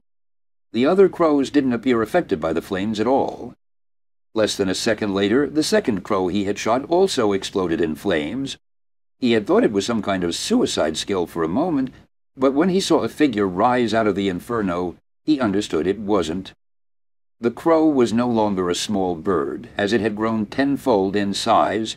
Its wings were blazing like a phoenix reborn as it soared into the sky, swiftly followed by the second crow that had undergone the same rebirth of flames. Both were now heading towards Jake, completely ignoring both the elemental and Hawk.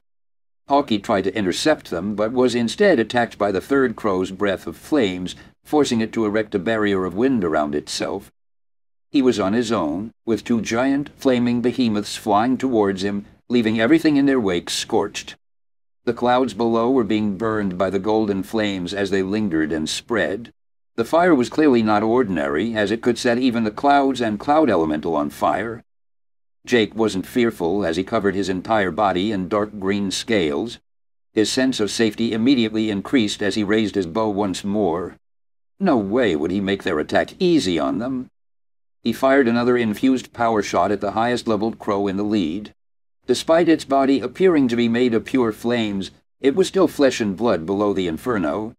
The arrow penetrated its body and went out the other side, leaving a wound behind that closed itself as quickly as it had come. The damage caused by his initial power shot was nowhere to be seen. Whatever the skill that caused their transformation did, it included healing their body at an incredible pace, their size and flames both buffed to a great degree. One more arrow was all he managed before the first crow reached him.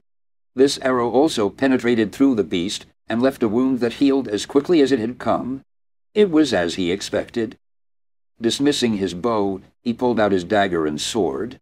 The air shimmered around him as Limit Break activated at 10%, all of his stats instantly experiencing the boost. He was ready. He felt the heat before the impact. The golden flames licked his body moments before the massive beast smashed into him beak first, trying to impale him as he burned up. But it didn't go as a crow planned. With a swift sidestep, he dodged the beak narrowly.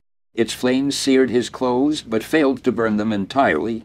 The scales beneath kept out the heat as his entire person caught on fire. His short sword cleaved the long wound along the crow's side as it passed him, nearly dismembering one of its wings. This was also where he confirmed another of his suspicions. The beast had grown in size and overall power, but its body was significantly weaker. Its toughness was lowered, as his attacks all did far more damage. The crow may have felt like that didn't matter due to its flames healing it frequently, but Jake knew it couldn't be sustainable.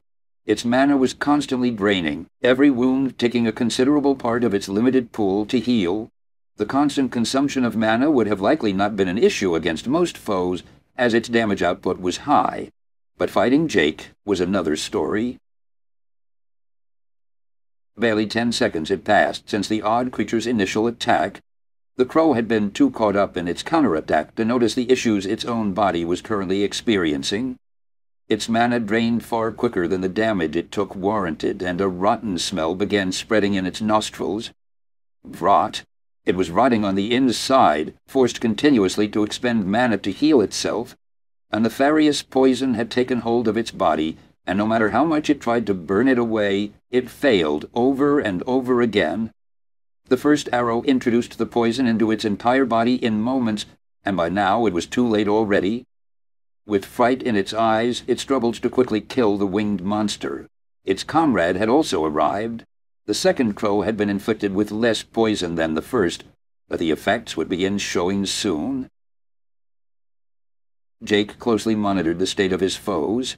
Perhaps they held a hope that the poison would lose its effectiveness with the death of Jake, something he had no intention of allowing them to find out. He, too, had noticed the poison spreading within them. Sense of the malefic viper informed him that while they were attempting to purge their bodies, it spread nearly as fast as they did so. Maybe they would make it if they disengaged now and focused on healing, but the thought didn't even occur to them based on their reckless attacks. A third explosion of golden flames occurred when the third crow was forced into using it by the hawk in the background. Yet even with its transformation, it failed to land any attacks on the hawk.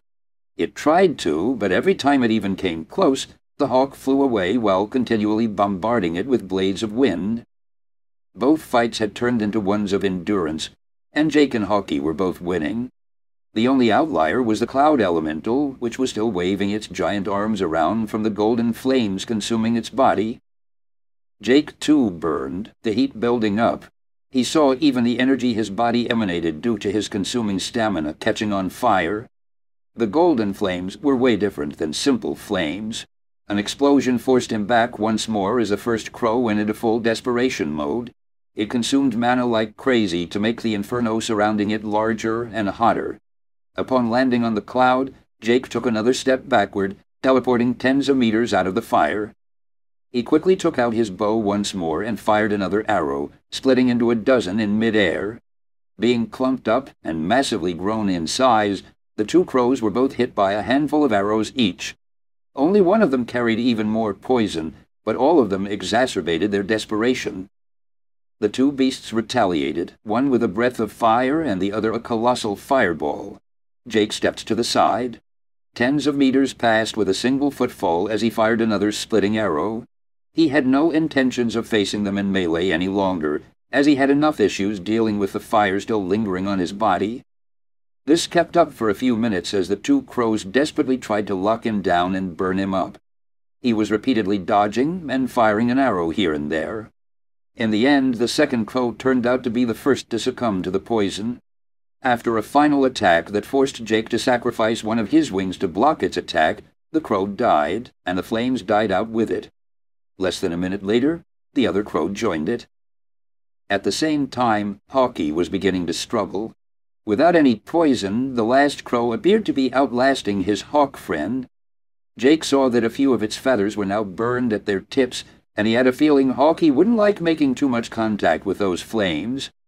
It also looked like both its mana and stamina were running low from the constant need to dodge and fire off attacks. Jake came to the rescue with a fully charged infused power shot, freezing his target with gaze of the apex hunter to make sure the blow landed where he wanted it to. With the fight now at 2 versus 1, the last crow died in less than half a minute. Hawkeye used a skill to lock it down in a dome of wind as poisoned arrows pelted it to death. The only remaining enemy was a cloud elemental at death's door. The flames of all 3 crows had burned it during the fight, and it was already severely weakened due to the fighting before he and the hawk had interfered. It still took them a few minutes to finish it off, with Jake doing most of the damage using his mana bolts. Hawkeye was taking a breather, only occasionally firing a few blades of wind here and there to keep it down. After it all, they both took to the air and returned to the same small cloud island they had come from. Exhausted, Jake entered meditation as the hawk also closed its eyes to rest. Chapter 6. City Lord. Jake meditated on the small island of clouds, with the hawk lying beside him, wings out to its side. It hadn't even bothered to perch itself on the crystal tree behind them, too exhausted to care about its dignity. Jake had used Identify on it on their way to their little island, and seen that their struggles had paid off for the bird. It had gained yet another level in only one fight. Galesong Hawk, level 92. He, too, had gotten plenty of gains, not counting the sheer satisfaction he'd earned from the first excellent fight after exiting the tutorial, of course. Looking through the notifications, he realized he had also managed to land himself another level. You have slain Flare Crow, level 92. Bonus experience earned for killing an enemy above your level. You have slain Flare Crow, level 95. Bonus experience earned for killing an enemy above your level. You have slain Flare Crow, level 94. Bonus experience earned for killing an enemy above your level. You have slain Cloud Elemental, level 99. Bonus experience earned for killing an enemy above your level. Ding! Class Ambitious Hunter has reached level 86. Stat points allocated, +4 free points. Ding! Race Human, E, has reached level 78. Stat points allocated, +5 free points. The level was unexpected, as he had just gotten one in the fight before it. Then again, he was still quite a few levels lower than the ones he fought, although his experience may have been lessened due to fighting with the hawk and the damage the crows had already done to the elemental before they interfered. He also had to remember his mark of the Ambitious Hunter, increasing his experience when fighting enemies above his own level. As always, He used the skill almost instinctually on any target he faced. He felt a bit bad to admit it, but upon meeting Hawkeye for the first time, he had marked it. Closing the menus, he chose to focus on recovery for now. The flames had been extinguished with the death of the crows, but his body was still a mess. He'd lost more health than he had thought, and his stamina and mana reserves were also severely drained. After waiting a while longer, he opened his eyes and drank a healing potion. He also placed a healing, stamina, and mana potion by his side for Hawkeye to take. He wasn't afraid of it drinking all three at once, as even beasts innately knew not to. Meditating once more, he felt the hawk open its eyes a few minutes in and take the healing potion, as it had also clearly lost quite a few health points during the fight.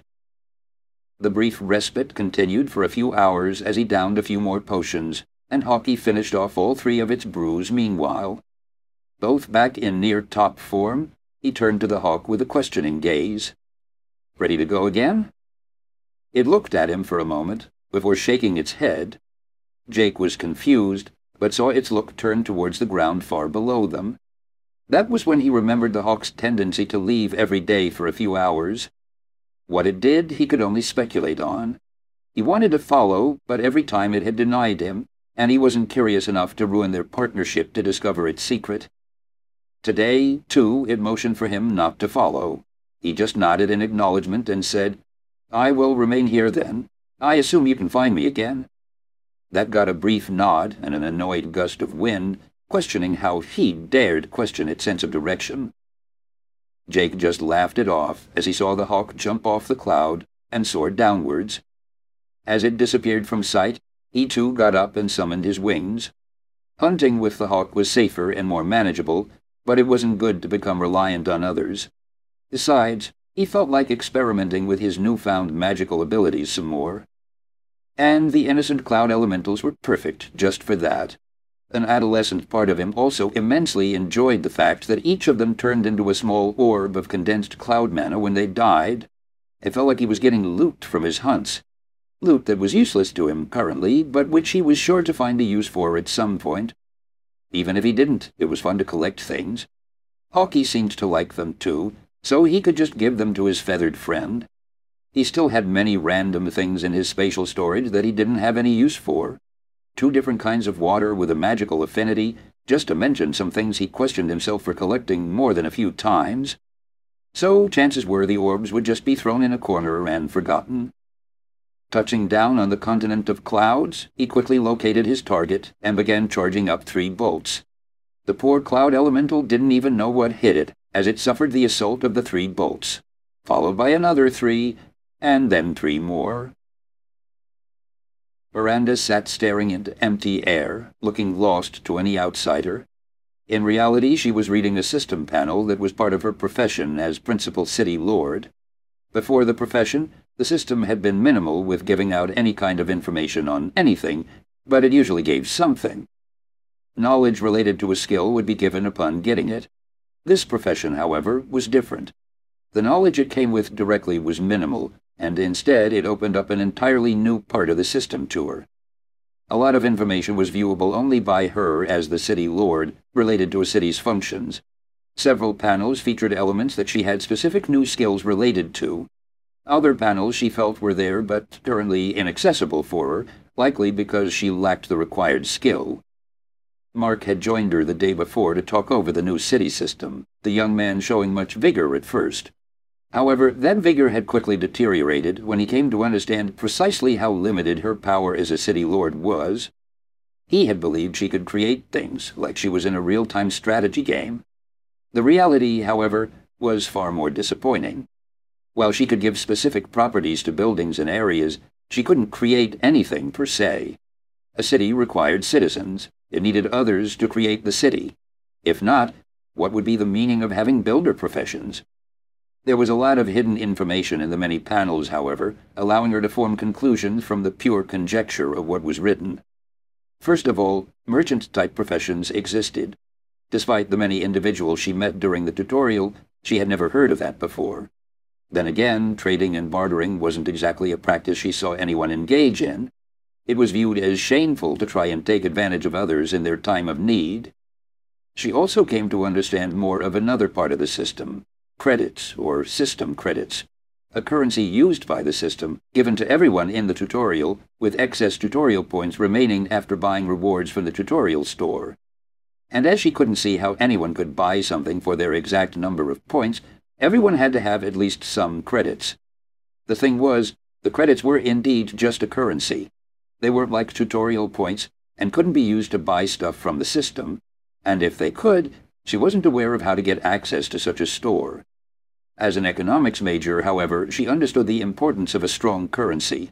Paper money had long moved away from being bound to the value of gold and had been, before the system, more digital than ever. As some economists had said, the faith in money was the most prominent religion on earth. The dollar or euro only had value because people believed it did. With the presumed collapse of every single country and government, so had that illusion of money collapsed. Paper money was now worth nothing more than the paper it was printed on. All the money people had in stocks or bank accounts was gone for good, with all electronics and nearly all objects related to technology removed by the system. So, for the system to provide a currency was a godsend for any kind of trading. It was a guarantor far more reliable than any entity before the system, an omnipotent system that she couldn't see simply disappearing from this new world. It should also simplify trading quite a lot, and with the money being a part of the system itself, it couldn't as easily be stolen. There was no bank account to hack or financial system to exploit. However, she was sure that someone in the multiverse had still found ways to exploit it. The masked man, whom she had still forgotten to ask the name of, had told her of how insignificant Earth was in the vast multiverse, how they were just fledglings before a world larger than they could possibly comprehend at their current level. For someone or something to find a way to exploit the system's currency was a given, but a part of her made her want not to try for fear of retaliation from the system itself. She still wasn't quite sure if it held any kind of ego or not, especially after meeting the humanoid entity in the introduction and tutorial store. Shaking her head, she returned her attention to the menu before her. It was describing the possibility of taxation in a city. Several types of taxation, none of which she had unlocked the ability to deploy yet. Not that she had any intention of doing so. Though the thought was a bit funny. To tax a city consisting of one in-progress lodge, a bunch of trees, and 2 chairs. Oh, and a waterfall and pond that she naturally would have to charge a special tax to gain access to. Honestly, there was just too much to take in. So far, Miranda felt like she'd barely scratched the surface and hadn't really used any of her new skills quite yet. She'd only tried to better shape the area affected by the pylon of civilization and read information. She had come to realize that these pylons were the cornerstones of the new settlements on Earth, possibly their entire universe. They allowed access to so many systems, and there was even a whole diplomacy tab that was still grayed out in her menu. She had already long ago gone through the current menus she could see, and most of them were bare bones so far. The first was the city overview. City overview. City name, N.A. Population, 4. City owner, unknown. City lord, Miranda Wells. City tier, Earl. Not much to see now, is there? She thought. The city didn't even have a name yet. The population only showed 4 as, for some reason, the system didn't count the masked man. She knew he was the owner, but even the system didn't display his name there. It was rather useless so far, but she was sure it would expand. However, the part about city tier was at least a bit informative. From the owner she received the title of nobility, Viscount, so her guess was that his current title had to be nobility Earl, not that she had any idea if that was good or not, or what it even meant. Next was a map of the city. It was rather bare, too, just showing the area affected by the pylon. It was a handful of kilometers in each direction from the pylon, 200 meters up and 100 meters down. All of these were only rough estimates, though. After that was a panel she was really looking forward to exploring in the future. Quest panel. Current city quests, N.A. Current open quests, N.A.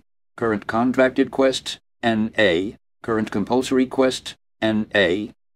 It was a system to design quests, one Miranda sadly didn't have the required skill to interact with yet. The current menu only displayed current quests, And there were, of course, none, as she was the one meant to create them. There were still far more unknowns regarding the system than there was solid knowledge, but she was looking forward to the possibilities nonetheless.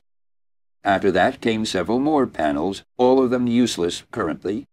Some were about giving people official positions, assigning land, voting, military, creating districts, defensive measures, etc.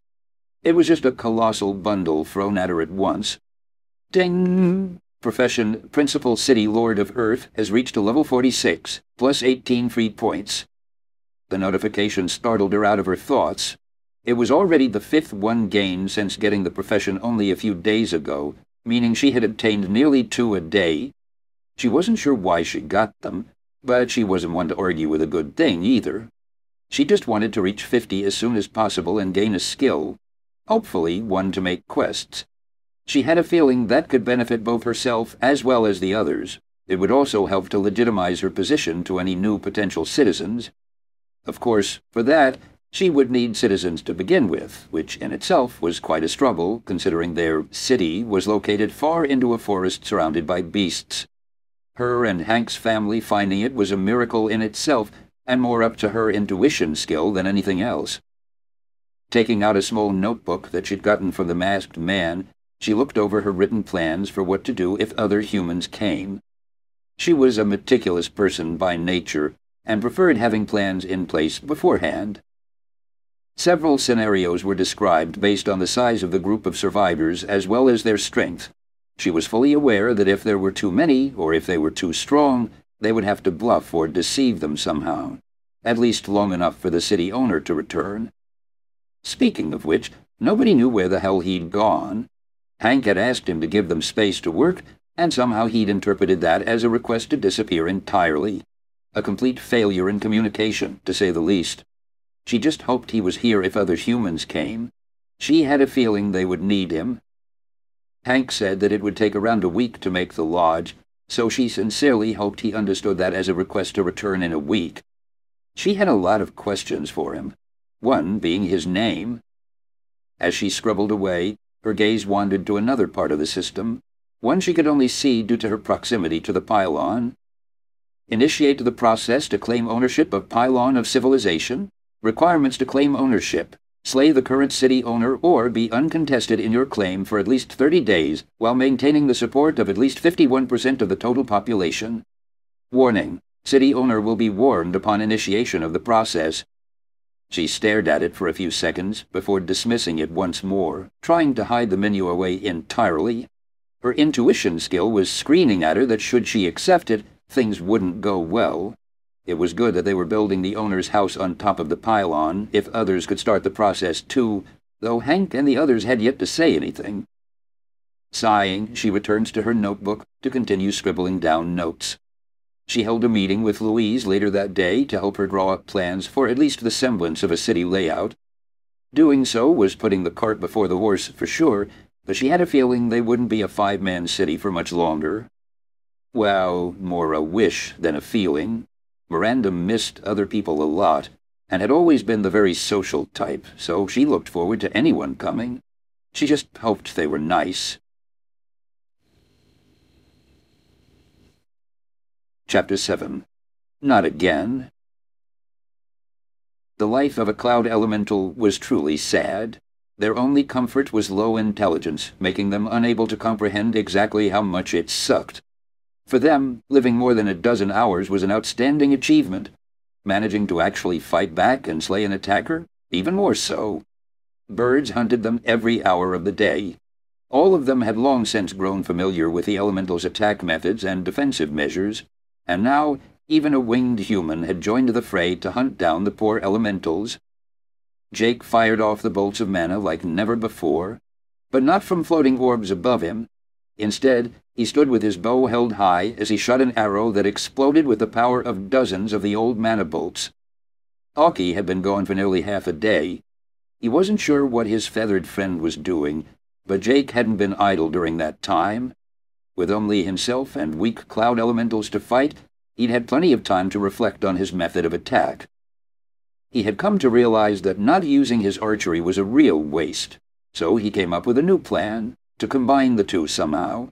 and after only a few hours of testing, he had come up with the current attack. Taking out an arrow, he formed the shape of the mana bolt around it. He poured mana into and around it, making it crackle with energy. To call it a normal mana bolt was no longer accurate. After he had formed the bolt entirely, he channeled infused power shot and fired it. It all added up to a mighty explosion of mana as the arrow pierced the cloud elemental. Just in time, too, as the arrow was just about to break apart from the excess mana. The elemental that had been the target nearly broke entirely apart as it struggled to reassemble itself again.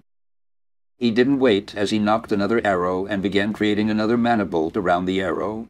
It took a few seconds to form it entirely, draw the string, and fire it off, resulting in another explosion. In retrospect, it wasn't actually that much more useful than just firing off pure mana bolts. Jake could make more and fire them faster without first forming them around an arrow and firing them. Overall damage per second would likely even be higher just firing pure mana bolts. But for the first arrow, it was well worth it to form it and use infused power shot to improve it further. Only against elementals, though, due to one fatal flaw with the method. It didn't work with his poison. He had tried first to coat it in his blood and then form a bolt of mana around it, but found that the poison eroded the mana. He then tried just using a poison he had concocted, but this time the mana interfered and made the poison less effective. He then had the brilliant idea of using Touch of the Malefic Viper on an arrow to infuse it with poison. He'd even mentally slapped himself for not doing it earlier. That was, until he actually tried to do it. The arrow had barely made contact with his hand before it just broke apart and turned to ambient mana. In essence, it didn't work. Besides, when Jake turned an arrow into a mana bolt, it exploded on impact due to how unstable it was. This wasn't exactly a good way to poison anyone, and would instead just ruin the arrow's poison, even if it worked. So he decided to use his mana bolt arrows against elementals and poisoned arrows on everything else. Of course, he hoped to one day combine the two, but it seemed far away and something the system didn't particularly like. Maybe he could get a skill at 90. He felt a bit in a hurry to level up, but on the other hand, he wanted to keep pushing the still unexplored potential of his newfound proficiency in utilizing mana in combat, at least until his current rapid progression petered out. Also, he kind of didn't want to engage two powerful cloud elementals without Hawkeye. He needed the bird to ensure he could actually kill them, considering his still lackluster damage output. He was an archer and not a mage, even with his mana bolts. It could get a bit dicey, and he had missed out on a few kills due to other birds swooping in and interfering. Luckily, Hawkeye had returned when he made his way back to the Cloud Island. It was perched on the tree, impatiently staring at Jake as he arrived. With a slightly apologetic nod, he sat down and entered meditation to top himself off right away so they could return to their hunt. He didn't need more than half an hour to get back in top form once more, mainly because of the potion he drank, but excessive consumption of alchemical products was a hallmark of his recovery process by now. The next days were relatively uneventful compared to what Jake was used to. They killed cloud elementals, fought off asshole groups of birds trying to take advantage of them, acted like assholes by taking advantage of other groups of birds, then so on. The usual stuff that happens on a cloud island the size of a country. Every day Hawkeye would leave for anywhere between a few hours to half a day. Jake spent this time either experimenting with mana or solo hunting a bit. He was lucky that he had stocked up on so many potions that he didn't have to brew any. His bolts of mana had improved hour by hour, and by now were far more potent than the ones he'd started with. Their shape now resembled small lightning bolts as they crackled with energy floating above him. Their killing did unavoidably result in a lot of experience earned. Jake ended up gaining another 3 levels, even if he didn't find the fights that interesting. Ding! Class Ambitious Hunter has reached level 87, stat points allocated, plus 4 free points. Ellipsis. Ding! Class Ambitious Hunter has reached level 89, stat points allocated, plus 4 free points. Ding! Race Human E has reached level 79, stat points allocated, plus 5 free points. Just one more level, and he would unlock another skill. He was very expectant, of course. 2 days ago, his progress in the mana bolts had significantly stagnated as he began to run out of ways to improve them. For now, it would just take hard work and time for further improvements.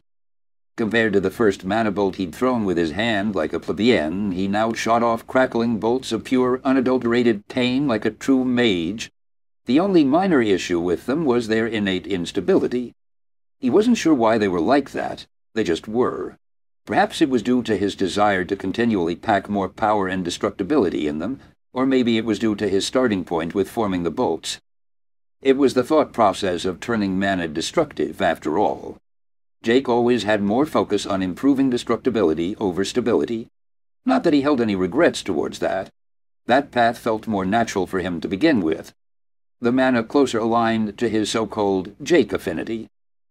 He hadn't noticed the small purple wisps of energy that had begun appearing in his bolts, the same kind that had emerged during the trial of myriad poisons when he sought to destroy and break down the poison in his body. Each of them was far too minute for him or anyone but the strongest of gods to detect. Hawkeye had also progressed steadily, gaining only 2 levels, though. He didn't see any notable improvements in his hawk's fighting abilities, but it had gotten faster and a bit stronger. The underlying toolkit remained the same, consisting of wind attacks and swift movement. Either way, he was satisfied with his progress, and the bird didn't complain either. The only ones that really had a right to complain were the cloud elementals, whose sole existence was to die within hours of being born. They had traveled quite far into the Cloud Island, too. Surprisingly, that didn't really result in the levels of the elementals or the birds increasing. There weren't even more of them. However, it allowed him to get a better look at the giant crystal tree that was the epicenter of the entire thing. It was truly massive.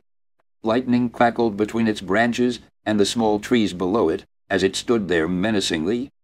Using Identify on it didn't yield any result, meaning it likely wasn't a monster. It also felt far too big to be useful in alchemy. The pressure it gave off was enough for the 2 of them to keep a safe distance, though. Neither of them was interested in getting hit by a wayward bolt of lightning. He was a bit surprised to see that some birds didn't have the same reservations, but upon further inspection, he came to understand why. They were monsters of the lightning affinity, and thrived in an environment filled with volatile energy. This didn't mean that those birds were safe close to the tree, however. They faced powerful competition from other monsters trying to monopolize the powers found there. A few of these competitors made Jake and Hawkeye retreat in a hurry, especially 2 that seemed exceptionally competitive. One was a giant bird, a commercial airliner's size, with a wingspan tens of meters wide. Its body was covered in feathers colored a deep black, with small blue patterns here and there. Lightning crackled in its wake when it moved, and it kept away all other birds in the area by frying them completely. The pressure the giant bird gave off made it clear it was a step ahead of all the other beasts. Thunder Rock, unknown. The second competitor looked a lot like a cloud elemental, but instead of the fluffy white body, this one had a dark gray form with thunder crackling within. Its body flashed with electricity every few seconds as it sat on one of the tree's larger branches, absorbing the lightning mana as far as Jake could tell. In size, it dwarfed even the gigantic rock, a skyscraper of lightning and death. It, too, was D-tier. Storm Elemental, unknown. These 2 were what dominated the center of the Sky Island. Throughout the week, he had seen the 2 face off a few times, but they appeared unable to properly wound each other. Both were relying on lightning attacks, while at the same time being mostly immune to them. So they had reached a semblance of balance, each keeping to their own side of the tree. Other birds and elementals were competing below, sometimes trying in vain to reach for the crown where most of the lightning mana was condensed. He couldn't help but throw Hawkeye a glance the first time they saw the 2 of them, hinting if they should give it a shot sometime soon, to which he'd gotten a bewildered look back, as if he was the biggest idiot the hawk had ever seen. Not that he didn't understand why. The 2 of them were clearly far above their level. They should still both be in the early D-tier, but of course that didn't mean they were something the 2 of them could handle. As always, he couldn't help but compare them to the king of the forest. He imagined how the king would fare against these creatures. The version of the king before being stabbed by a tusk, weakened by the bead from the Nest Watcher, and blown up by the corrupted moonstone. And the conclusion he reached was the mental image of the rock being torn apart by the golden claw, The elemental ripped into countless pieces by telepathy as a shockwave of mental energy crushed both of their souls into nothingness. At least that was what his intuition told him would have happened. He was perfectly aware that he had never truly seen King in his prime. All the extraordinary items had weakened him to a ridiculous degree. What he did remember, however, was his fully powered infused power shot being blocked like it was nothing. Returning to the real world, he was currently flying back towards their little cloud island once more for a round of meditation and drinking potions. Their daily routine became more and more habitual, as Hawkeye didn't even have to ask for a potion anymore. Just as he entered meditation, he was thrown out of it by a system message. Quest received. Contested pylon of civilization. City Lord Miranda Wells has initiated the process to take control of the pylon of civilization. If left unchecked, you will lose ownership. Time remaining, 29 days, 23 hours, 59 minutes, 59 seconds. Quest reward, retain control of pylon of civilization. Penalty upon failure, loss of ownership of the pylon of civilization. Nobility, Earl, downgraded to nobility, Viscount. He stared at it for a while, bewildered. What the hell? He was confused, but the confusion quickly turned to anger as he stood up abruptly, startling Hawkeye. But what startled Hawkeye more was the aura he currently gave off. Bloodlust filled the air in an almost tangible aura. His eyes were blazing with the yellow sheen from gaze of the apex hunter. To say that he was pissed was an understatement. He had been told to stay away for a week. 9 days had passed. 9 fucking days, and they had tried to pull a fast one on him. 2 days over their agreed-upon time was all they had bothered to wait. Only 2 scenarios were in his head. One, they believed he had died and had decided to claim the pylon for themselves. Fine, he could accept that. He was still going to kill them, but he could buy it. The second option was that they just didn't give a shit anymore, that they didn't care about Jake's rightful ownership of the pylon, and had come to believe that he wasn't powerful enough to defend it from them. I have some shit to deal with. Be back later, he said, as he leaped off the cloud island and began descending. He could feel the pylon and made a beeline for it. Hawkeye just sat there frozen, unable to respond to the sudden wave of bloodlust he was giving off. His anger only grew further as he flapped his wings faster than ever before. He had believed in Miranda, and his intuition had told him that he could trust her. He was angry at himself, but even angrier at her. Even if she thought he was dead, did she have that little respect for him, that little trust? Even if he was dead, couldn't she be bothered to wait for a man a couple of days? He had given her a powerful profession, a title, a future in this new world. She had seemed genuinely thankful, and this was his thanks. He had saved all their damn lives not even 2 weeks ago. Not that he thought he owned them or anything, but he expected at least a modicum of respect from all 4 of them. It doesn't matter now, he thought, as he sped up even more. Limit brake was active at 10% to go even faster. He had shown trust, and they had thrown it right back in his face. He wasn't some meek person who would just let that fly. They had chosen their own fates. His only regret was his own naivety. Hadn't he learned already, from Andrew and his first and only girlfriend, from Caroline and her betrayal in the tutorial? Every time he had chosen to trust someone, they had broken that trust. Descending like a meteor, his bloodlust grew. Not a single beast dared get in his way. Chapter 8. Visitors. It had all started 4 days prior. The house's construction was pretty much done, and Hank was considering making some simple pieces of furniture. They also had a sit-down to talk about plans to make a few more buildings elsewhere for themselves. That was when Miranda got pinged by her skill that others had entered the pylon of civilization's area of influence, others humans. She was immediately filled with a paradoxical feeling of both concern and anticipation. Concern about how many there were, their intentions, and their strength, and anticipation at the potential of having more citizens join the city, maybe beginning to actually make it worthy of being called a city. She notified Hank and the kids as they talked over what to do. Louise and Mark should go hide in the cellar of the house, Hank started. At Miranda's request, the cellar was rather well hidden, and one wouldn't find its entrance without looking around for it, which was to say they had put the pelt of an animal over the hatch. "Not going to happen," Louise said adamantly. "We both evolved too. If they want to fight, let's give them one." "We should avoid fighting if we can," Miranda said, "no matter how strong or how many there are." She sighed as she tried to calm down the fired-up Louise. The system clearly hadn't fixed the illogical mind of the young woman. "I'd throw one to hide either," Mark said, a bit meekly. Hank chose to concede, as they quite frankly didn't have time for the discussion right now. "Fine, but no fight was absolutely necessary, and keep quiet." They spoke a bit more, all gathered around the house still, as they waited for the arrival of whoever was to come. The skill Miranda had that made her aware they were here did nothing more than that, just gave her a vague feeling that someone had entered. Not how many, not how strong, nor where they were now. Miranda wasn't even sure if she could feel it if they left the area again, so all they could do was to wait in trepidation. Luckily, or perhaps unluckily, they didn't have to wait long before someone arrived. A hooded figure was hiding at the entrance to the valley and peeking out from behind a rock.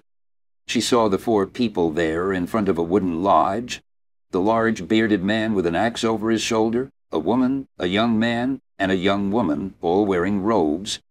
2 casters and a healer, from what she could tell. A quick identify of all 4 showed that none of them were overly highly leveled, and all were E-grade. The woman and the man were the highest-leveled individuals at 33 and 34, respectively. She quickly retreated to her group, which waited a few hundred meters away at a small clearing within the forest. As she walked out from behind a tree, exiting stealth, the group turned towards her, a young man in the lead. "That was fast. Did you find anything?" he asked, with a slight smile. His face was pale, and his eyes seemed a bit listless despite his smile. He was wearing a robe with golden runes and a small chain around his neck, with the necklace itself hidden beneath his robes. But even with his weak appearance, she knew that he was by far the strongest in their party. They were a group of 5 that had met and survived the tutorial together, from level 0 to where they were today, without losing a single member. The first of the party's members was the woman herself, Eleanor, the archer of the group. Next was their defender, Kristen, the only other woman on the team. She was currently sitting in a chainmail set, resting against a log with their healer Silas tending to a large wound on her stomach, a particularly nasty one that was resisting his healing quite effectively. Then there was Levi, their weird magic swordsman who didn't quite fit into a role. He'd initially been a medium warrior, but began picking up more magic skills and eventually evolved into a hybrid class at 25. Last but not least was their leader, Neil, the sole caster of their party, and a weird one at that. He was specialized in kinetic magic, or more accurately, recently, space magic. Displacement, teleportation, whatever the hell struck his fancy, he somehow figured out how to do, which was also how they had arrived where they were in their current state. "I saw 4 humans," she answered, after a brief pause. "I didn't detect to see anyone else. They have constructed a lodge in the valley, and from the looks of it, now that we are here, at least they are on guard." "Their levels, and were there any clue as to their causes or capabilities?" Neil asked further. "Strongest 2 at 33 and 34, with the one at 34 wielding an axe, and the other wore the standard caster robe from the tutorial. The last 2 looked like teenagers, one of them a healer and the other a caster, both also E-grade." Neil looked a bit troubled at the answer. "This doesn't make any sense. Why would we be taken here if they are so weak?" "Maybe it has something to do with the area," Levi theorized. "Have you noticed how we haven't encountered a single monster or beast since coming here? Perhaps we are within a protective barrier of some kind." "Wouldn't it be easier just to ask those 4? With their levels, they aren't a threat," the defender Kristen said, her wound beginning to close up nicely. "At this point, I don't think we have much of a choice," Neil said, a bit resigned. "Even if there is truly nothing here, we should have created a lot of distance between them and us." They had teleported there with the help of Neil and a particular item in his possession. Teleported a vast distance, likely hundreds, if not thousands of kilometers. This wasn't the first teleport either, but one of many they had been forced to perform ever since returning from the tutorial. "Let's go then. It didn't look like bad people," Eleanor said. She had her bow draped over her shoulder and her quiver on her back. If Jake had been here, he would have recognized the quiver as identical to his own, also upgraded to uncommon rarity from a token. In fact, all 5 of them had gear at a level Jake hadn't encountered on anyone except himself. Not a single one of them was wearing their starting gear, and those that were had upgraded versions. More surprising was perhaps their levels. At the front was Neil at level 52, followed by Kristen at 48, Silas and Levi both at 47, and Eleanor herself at only 45.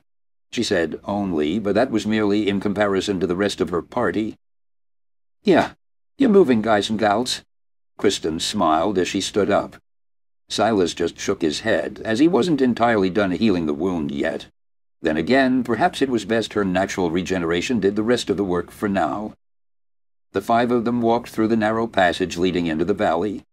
The first sight meeting them was the idyllic lodge positioned right next to the pond with a waterfall, and the 4 people standing in front of it, clearly on guard.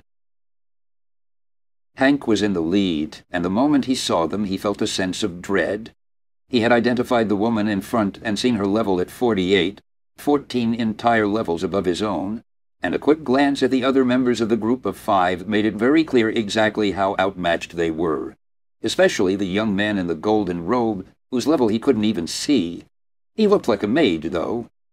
The 2 groups stared at each other for a while before the man in the lead from the second group stepped forth and broke the silence.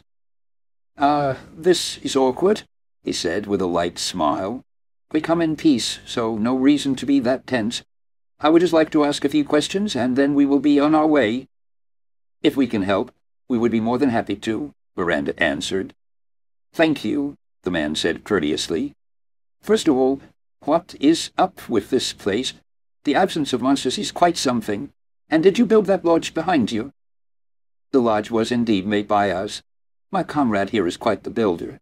Miranda nudged at Hank. "As for the peculiarities of this place, while we have noticed them, I cannot tell you the reason why it is—" "Lie," another man in a robe interrupted. "Not a good start, lying in the second sentence." The front man chuckled. "For transparency, my friend here happens to have a skill that can discern lies." Hank already felt like the situation had just gone from bad to worse, as their first tactic had just gone out the window. Miranda felt a cold shiver run down her spine. If that was true, it threw off 90% of her plans for this interaction. That was already calculating in the fact that they were at a level of power far beyond them. "Damage control," she thought. "I am sorry," she said. "I mean that I don't know exactly why this area is as it is, only that it is related to the owner of this land. The lodge behind me is also built for him, and this entire valley was already his home when we found it."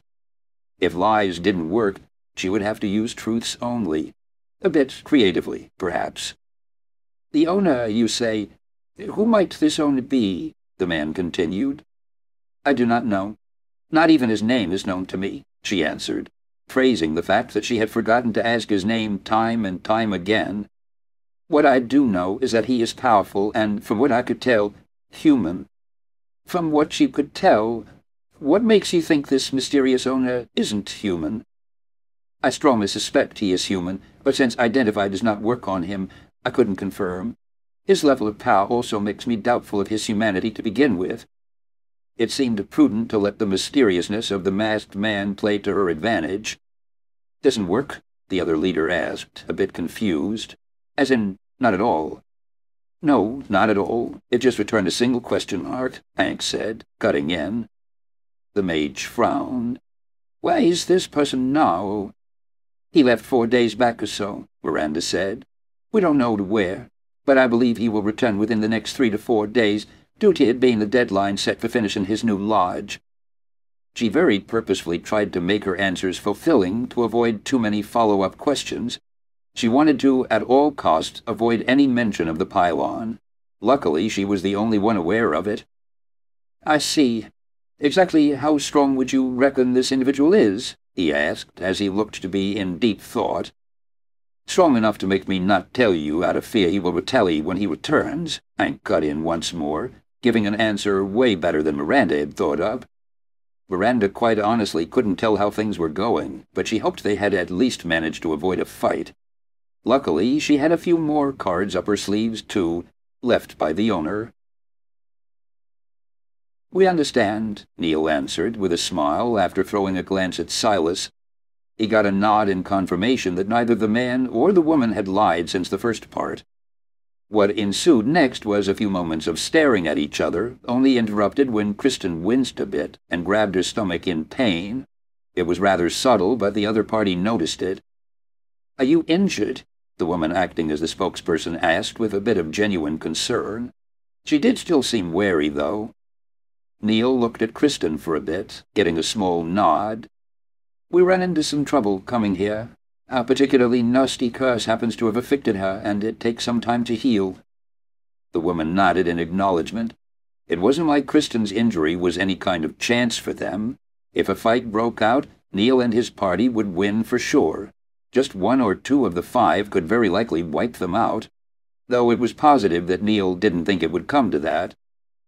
"Anything that would come to bite us in the ass later?" the axe-wielding man asked, not so courteously. "Hopefully not," Neil dismissively said, before turning to the woman once more. "As this area is the safest we have come across so far in our journey, I would like to ask permission to stay here. As the owner isn't around, would you be able to allow us to stay?" She began, quickly remembering the living lie detector. "The final decision is up to the owner, but I am unable to stop you from staying if you wish to." "Great," Neil laughed, after Silas said nothing. "Do not hesitate to ask us for anything. We truly do not come with any ill intent. I believe working together would be of interest to both parties." "I agree that working together is preferable to standing in opposition to one another," the woman said, smiling in return. She reached down and took a small satchel out from beneath her robes, one everyone recognized as the one that had contained potions at the beginning of the tutorials. "Take this as a proof of goodwill," she said, tossing the satchel to Neil. Neil didn't catch it, per se, but instead stopped it a meter or so from his body, making it float in mid-air. He was still cautious, despite how friendly he had acted. With a thought, he opened the satchel and saw a handful of similarly familiar bottles within. He chuckled a bit internally at the gesture. The potions had been excellent back then, but he wasn't sure how much they would really do with everyone well into the E grade. The only interesting thing was how the hell they had managed to save the potions throughout the tutorial.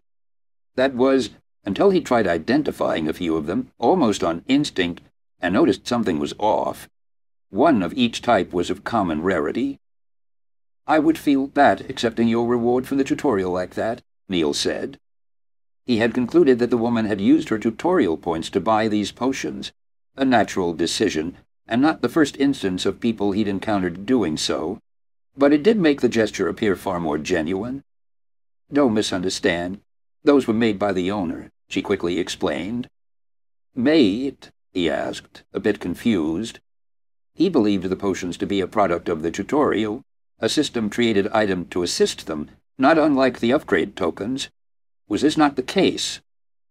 "He has many mysterious means. The creation of these potions is just one of them," the woman answered, clearly doubling down on the mysteriousness of the city owner once more.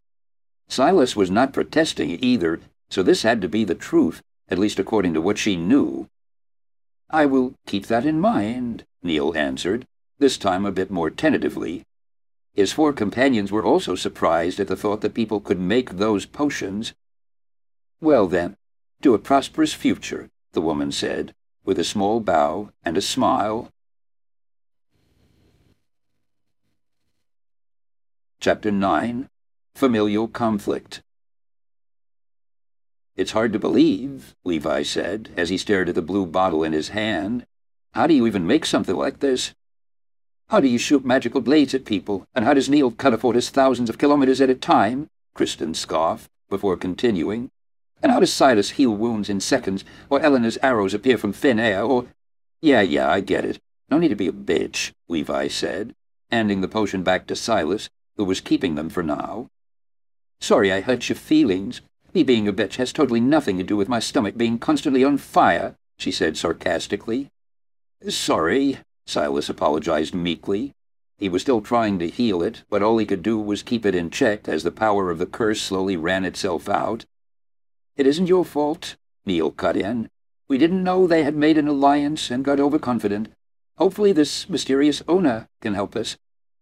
"I still don't like trusting some unknown person we don't even know is human," Kristen sighed. "We can't keep running either," Levi said. "And there is no way in hell we hand the orb to them. Not like they are going to let us live either way." "Won't this owner want the orb, though?" Eleanor asked. "I doubt we can keep it hidden if we actually need his assistance." "Let's just hope he isn't interested then," Neil said, smiling. "In the meantime, we shouldn't idle. They are for sure on our trail, so not preparing would be foolish." "So we are staying here?" Silas asked, as he channeled what little mana he had recovered into Kristen's wound. Neil looked at the two, and then the wound, which still appeared to have small embers burning in it. "Kristen is not in any shape to travel like she is now, and I used the last remaining ingredients I had on the lost teleportation circle. We may be able to outrun them still, but is that really a way to live? So yes, we are staying, for better or worse." At the current time, they had created some distance from the lodge and the 4 other survivors. A discussion was in order on how to move forward, but in the end, decisions nearly always fell on Neil to make. "Should we involve those 4? Eleanor inquired. Neil nodded once more. "I think it would be wise. They must have some rapport with this owner, so having a working relationship at the minimum would be preferable. They may also be able to provide further assistance and help with preparing for the inevitable arrival of my cousin's group." "Speaking of assistance, why don't you take a swig of one of these little wonder bottles?" Levi asked Silas, who was clearly out of mana again. They already used Identify on the potions, and it had returned the same message as back in the tutorial. Mana Potion, Inferior, restores mana when consumed. Mana Potion, Common, restores mana when consumed. It didn't show the values, and in their eyes looked identical to the ones they'd consumed back then. The only difference was the common tag on some of them, so these were likely of higher quality. "They could be poisoned," Silas said, a bit hesitantly. "That would be a shitty assassination attempt," Levi said with a big laugh. "Even if it worked, we would just wipe them out. Don't worry, if you die, I promise to take revenge for you." "Screw you," Silas joked as he took out the potion. "Here goes nothing." Silas felt the liquid enter his body, and a flood of mana spread throughout. Far more mana than those shitty mana potions had provided during the tutorial. He sat staring into thin air for a while after drinking it as he checked his status. "Holy shit!" "What? Is anything wrong?" Levi asked, concerned about his earlier jokes becoming a reality. "It gave me more than 2,200 mana," Silas said, still in disbelief. "What? That's like my entire mana pool," Levi exclaimed in shock. Neil, Kristen, and Eleanor also looked on with interest. Kristen and Eleanor didn't really use mana, but if the mana potions were that good, chances were the stamina potions were too. Neil, on the other hand, began to see possibilities he hadn't considered before. "And there are no side effects?" Neil asked. "None," Silas calmly explained, as he collected his thoughts. "Works just like the tutorial ones. I can tell there is the same 1-hour cooldown, too. This is just crazy." "Well, I think making a partnership with those 4 is pretty much settled now," Neil said, laughing. "Especially if they got more of these potions. Perhaps they would be able to put up a defense by the time she arrived, after all." After that, they returned to the lodge, where Miranda and the others still sat. They agreed to work together, as Neil also came clean about their reasons for coming there. Their tutorial had been more like Jake's than Miranda's, a smaller number of people put in an archipelago of islands with bridges connecting each one. Each island had had a general level range of beasts and other types of monsters. The 5 of them had known each other before the integration. Kristen and Silas were childhood friends, while Neil and Levi had gone to the same class in university. Eleanor was a friend of Kristen, as they'd lived in the same university dorm. All of them were only in their early to mid-20s, and Neil was the oldest of the bunch. But there had also been others. Neil's cousin, a woman named Abby, had also entered. She had joined with a group of her own friends and her father, Neil's uncle. In the beginning they had teamed up with this group. Their teamwork turned out to be immaculate, as Kristen took the front and tanked, Eleanor scouted and made ranged attacks, and Neil and Levi provided most of the damage, with Neil also learning supporting skills later on. Silas was the group's designated healer. All had gone well till they encountered a particular island. This one had contained no monsters of any kind, but instead a large crypt, which they had entered with a large group of nearly 200 people. There they'd found a unique challenge dungeon. All casters below 25, which was all of them, as it was still only the first week, got the chance to enter it. They pretty much all did, in their unbridled naivety. As was customary of a challenge dungeon, you either won or failed. It had been designed for one to win it, but something unexpected had happened. 2 people had managed to, against all odds, beat the challenge dungeon. After a month, Abby and Neil had both walked out the door, the only 2 victors. Both had gotten a new and powerful class. Both had upgraded it to an even more potent version at 25, too. From that point onward, they dominated the tutorial. Both were higher level and more powerful than anyone else. Their parties had benefited from this, too, as their levels soared in concert with their own. After the challenge dungeon, Neil and his cousin had split up. Each went their own way to find and hunt more beasts. By some miracle, or perhaps by design, they'd reached the final island simultaneously when only a single day of the tutorial remained. There they had entered a new area together. Within, Abby and Neil, as well as their respective companions, had encountered the final boss, the disciple of the one who had given them the legacy in the challenge dungeon. The one who had given them their class was long dead, with only this one disciple remaining behind as an honor to his old master. The disciple had been D-grade, more potent than they could possibly handle. Luckily, he hadn't been there to fight them. He'd offered them yet another trial, one they could try with their parties of 5. Abby at this time had come with a group of several hundred people, an entire army at her command. Of course, she protested at the limitation of only 5 people, but the disciple insisted, and even the headstrong Abby didn't dare cross the D-grade disciple. Once more, Abby and Neil had competed, which was when the disparity between the 2 became apparent. Not in their personal skill, but the skill of their party. Neil had only ever been with his party of 5. Be it through luck or fate that they had decided to stick together from the start, it had resulted in an immense advantage throughout the trial. Their party had even cleared 2 dungeons prior, and all managed to get good equipment. On the other hand, Abby had put herself and her father before everyone else. In personal power, she'd been above Neil. Her father had also been slightly stronger than any of Neil's party members. But that was it. The rest who'd followed her were far from powerful individuals. This had resulted in Neil winning in the end. Abby walked out with only her and her father surviving. As a reward, Neil was granted the Orb of Kalox, named after the one they had inherited their class from, the item that would come to be the reason for their current predicament, and upon sharing its properties, Miranda and Hank understood why. Orb of Kalox, legendary, an orb made by the space mage Kalox in his final days, left to his disciple to grant to any worthy inheritor of his path. The orb was made by condensing a microcosm to physical form in the shape of an orb.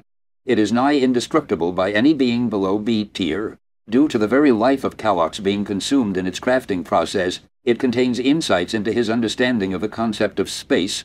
The orb contains a spatial storage that is able to house non-living objects, can store a large amount of space mana. Requirements: inheritance class of Kalox obtained. I was foolish enough to show Abby too, Neil said with regret. I was naive and excited at having gotten it, and believed she would share in my excitement as we moved forward into this new world together. Outwardly she did appear to do so, until we returned from the tutorial and the disciple of Kalox was no longer there to interfere. That was when we found ourselves surrounded by her army of followers who demanded we hand over the orb and all our equipment. I thought you were family, Louise said, as she had also gotten invested in the story. Neil smiled sadly. So did I.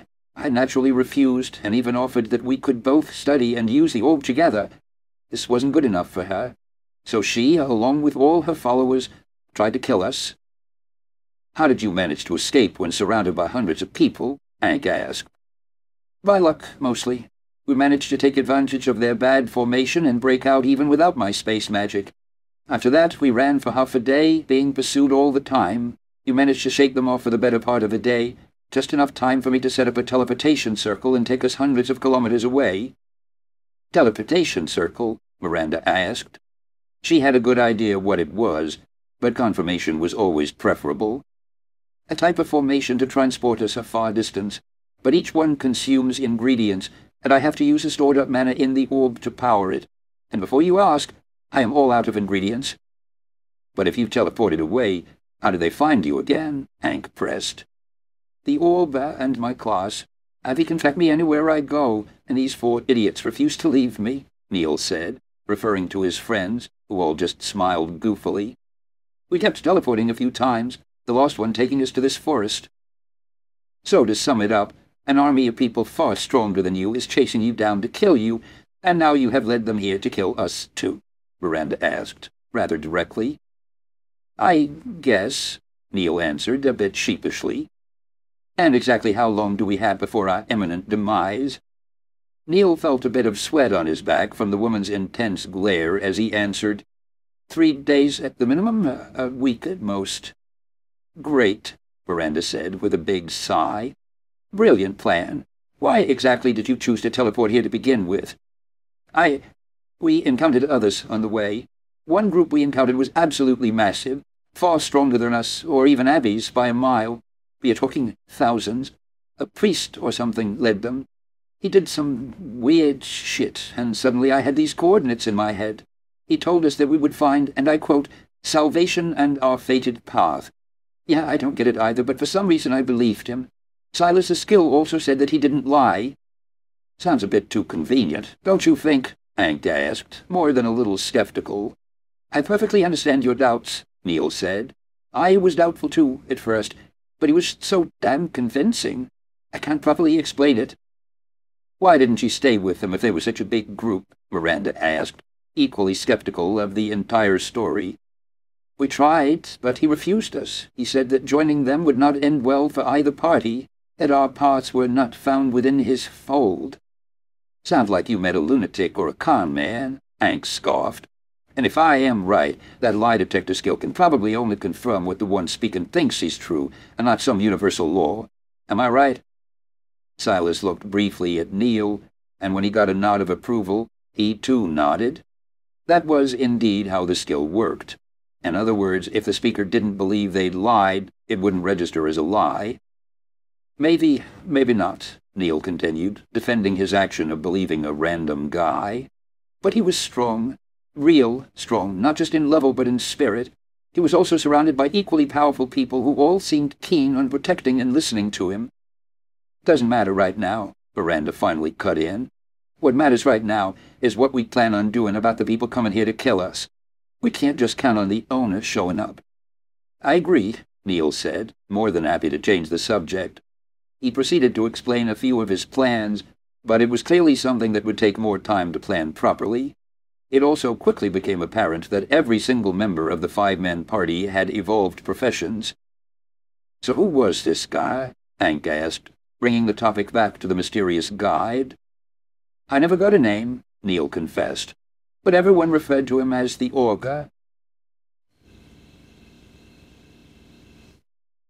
Chapter 10. Unbalanced. Miranda sat on the small stairs leading up to the lodge. She watched the intricate patterns drawn on the ground by Neil as he worked to improve the magic circle, a massive formation covering tens of meters all around the lodge. Hank was working with Kristen to make him a better axe.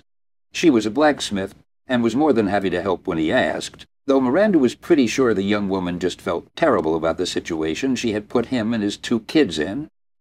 Silas meditated as he did most of the time. He had managed to finally get rid of Kristen's cursed wound the day before, and was now able to rest for the first time since she'd gotten the injury. Mark had chosen to accompany him, as he had been following the man around to learn how to be a better healer. Louise had spent most of her time making pits and overall warping the environment around them. She had a skill that allowed her to do some minor terraforming, but it was good enough to improve their natural defenses with enough time. Eleanor hadn't been seen for days. She was the de facto scout of their party, and had left to keep track of when the incoming party would come. They knew the direction they were coming from, and she had a few skills to locate people while keeping herself hidden. Levi was the most useless of the bunch, just swinging his sword in the air, trying to get in every second of training possible. Maybe hoping for some miraculous last-minute skill upgrade, or perhaps just a level. Whatever the case, the sense of urgency and desperation was tangible. It was the 4th day since they'd arrived. The enemies could come at any point now. The time had been fruitfully spent overall, as they had more or less prepared as well as they could in this time. Especially Neil, who had put down the large formation to defend them, had made many preparations. The lodge was to be their final stand. The building was constructed by Hank, and his skills enhanced it. It was far more durable than regular wood, and could perhaps offer some form of protection from weaker attacks. They knew the other side had many people, so hopefully it could block some of their ranged attacks at least. Miranda hadn't yet shared her role as a city lord, nor even mentioned the existence of the pylon. It wasn't her place to do so, and she still didn't entirely trust the party of 5. Their cooperation was forced due to the circumstances. But if their claims proved to be accurate, then maybe doubling the city population was possible. She had already gotten 3 more levels in the profession and reached 60. This had earned her a few glances, as they were surprised her race level had gone up by 2 so fast. They hadn't asked her, though. They were likely too focused on trying not to die. Upon leveling, she had also earned another skill. She had been offered the one related to creating quests, but had decided to go with one that was a bit more immediate. Its functions were pretty simple. It was a purely defensive skill that allowed her to create a barrier in a small area. She had chosen to share the functionality of this skill with Neil. Neil's barrier was meant to do basically the same, but his used space magic, while hers used pure mana. But from what she had gathered, hers was borderline impenetrable on its own already. As long as it held, that was, and it could only be used around the pylon. So they had 2 defensive barriers and a lodge created by an evolved builder. Bunkering down did seem like a possible tactic if all they had to do was buy time. The problem was that they weren't sure if buying time would lead to anything. The city owner hadn't appeared for several days. In fact, it had now been 9 whole days since any of them saw him. Miranda knew that he still lived, as he was listed as the city owner. Well, with a question mark, but still. All they could do was hope he returned in time. Time slowly ticked by as they trucked on with their final preparations. Miranda had a weird feeling of both wanting them to come and get the torturous wait over with, and for them to be as delayed as possible. Somewhere, deep in her heart, she still hoped that they could negotiate. It didn't sit right with her to hand over Neil and his party, but if that was what she had to do to protect Hank and his children, she was willing to do so. Reluctant, but willing. She had made a promise to help keep them safe to Hank's wife, and she had never fancied herself a liar. Her wish for the wait to be over came true not long after. Eleanor dashed into the camp, yelling, "They're coming!" All the tension that had built up came fully to the forefront. Kristen immediately stopped the hammer and threw it to the ground. She hadn't taken off her armor once since the wound had healed and was already ready to fight. Neil stood up from his kneeling position, also mentally preparing himself for what was to come. Silas exited the lodge with a worried expression, while Levi simply stopped swinging his sword and turned towards where Eleanor had come from. His gaze showed that he was ready. Hank, Louise, and Mark all went to the house as they had planned beforehand. Louise had been given the task of pouring mana into some runes Neil had placed inside the house to strengthen it further, while Mark was their backup healer. Hank himself exited soon after with his axe over his shoulder, concern apparent on his face. "They already have eyes on us," Neil said, as he stood beside Miranda in front of the lodge, all the others behind them. "I can feel it," she said. And she could. She had felt that people had entered the area of the pylon earlier. Soon more pings came from her skill, signifying several more people entering. With Neil's group, she hadn't been able to distinguish how many there were. She still couldn't, but the fact that several pings came at once must mean that several groups had entered. That, or one massive group too big for even her vague skill to recognize it as one. They heard them before they saw them. Several voices emerged alongside the sound of marching, making it clear they didn't even put up the facade of trying to hide. Their scouts, without a doubt, had already relayed that only 9 people resided in the valley. From one of the entrances, Miranda finally saw them. In front was a relatively small woman, or teenager, She didn't look any older than 18 or 19, but the system had made telling age quite a bit harder. Beside her walked a man with a shaved head and black beard. His appearance was very similar to the girl at his side. She, like Neil, wore an embroidered robe of excellent quality. She also wore several pieces of jewelry and appeared to float a few centimeters off the ground. Overall, she gave off an immense sense of danger, and it wasn't hard for Miranda to recognize her as the infamous Abby. "Nice place you found yourself, cuz," she said, with a big smile, as she looked at Neil and the idyllic waterfall and pond behind the lodge. "Would be a waste to ruin it, wouldn't you agree?" Neil fired back, with a similar smile. However, Miranda could feel his anxiousness. "I don't know about that," Abby said, her smile instantly gone. "Where is the orb?" "With me, as always," he said, taking it out from beneath his robe. It was a small black marble that, at first glance, was utterly unimpressive. He had fixed it on a chain to wear it around his neck, though it wasn't recognized as a necklace by the system. As they spoke, Miranda couldn't avoid noticing the other people also appearing all around them. She saw quite a few standing on the cliffs above looking down on them, while others jumped down to surround the lodge. She counted more than 100. "So, you aren't going to run this time?" she asked, her gaze still cold. "My offer still stands. Give me the orb and all of your equipment. The same goes for your comrades too, of course." At this point, Miranda was tired of being ignored. "Excuse me, miss. While I don't mean to cut into your family dispute, I would like to point out that you stand on another's land." "Shut the fuck up, you fucking whore, before I rip your head off!" she roared at Miranda, entirely out of nowhere, before just as swiftly returning to having the smile she'd had before. "I am speaking to my dear cousin here, and not you." Miranda was utterly taken aback, and so was Hank and the others observing from the house too. Neil's party, on the other hand, didn't appear that fazed. "She is speaking the truth, though. This land and lodge are owned by someone else," Neil said calmly.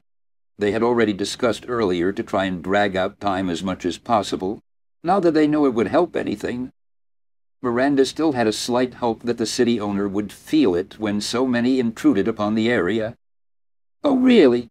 So where is this owner of yours?" Abby sneered, clearly not taking him seriously. "Just cut the bullshit, or I'll bend all your stuff in a pile on the ground within the next minute. The same goes for your new friends, too." Neil hesitated at this sudden ultimatum. The plan of buying time was not working at all. Miranda was completely unable to string together any semblance of a plan. The other party was far too hostile and unstable to argue with. "You just want all of us to strip. And then what?" Kristen cut in, clearly annoyed. She was clearly still in pain, even after the wound looked healed on the surface. "Got the cuss fixed, it looks like. Dad can be a bit heavy-handed."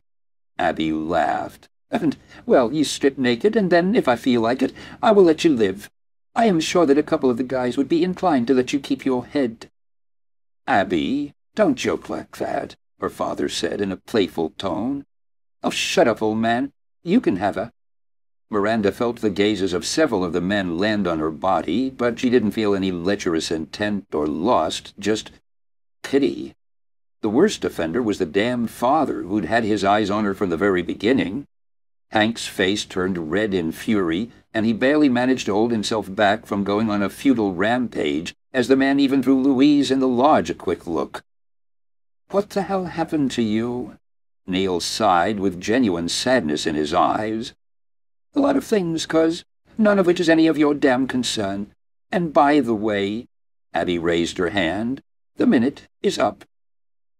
An explosion sounded out as the very space in front of Neil and Miranda was torn apart. But just as quickly as it shattered, it was solidified again by Neil, who also raised his hand, a white glow emanating from it. Both were still forced back. However, Miranda could see that Neil was outmatched. The attack also served as an opening shot for all hell to break loose. Levi was the first to move. He was clearly already prepared to go. "Acceleration," he internally muttered as he sped forward. "Imbue blade, fire, imbue armor, wind." His blade was enveloped in an inferno of flames, and his body turned into a tornado as he soared forward. a magic swordsman, one of his own design with explosive strength unmatched by any other in their group. Simultaneously, as he charged forward, a barrage of arrows was launched at Abby by Eleanor. She simply raised her hand and erected a barrier, but it was just a distraction. It gave Neil enough time to use another skill as Levi was teleported to the top of the cliff amid a group of low-level archers and casters. Kristen also charged forward, her target being the man at Abby's side, the one who had inflicted the cursed wound on her in their last clash, and he happily met her once more as he drew a red scimitar from his scabbard. Glowing veins covered it soon after as he used a skill to make it into a cursed blade. They smashed into each other. It looked like an equal battle at first sight, but it truly wasn't. Kristen was a heavy warrior focused on strength and toughness, a hybrid who used not only her physical stats. Silas was forced to support her as the scimitar moved in unpredictable patterns, making her block with her shield repeatedly.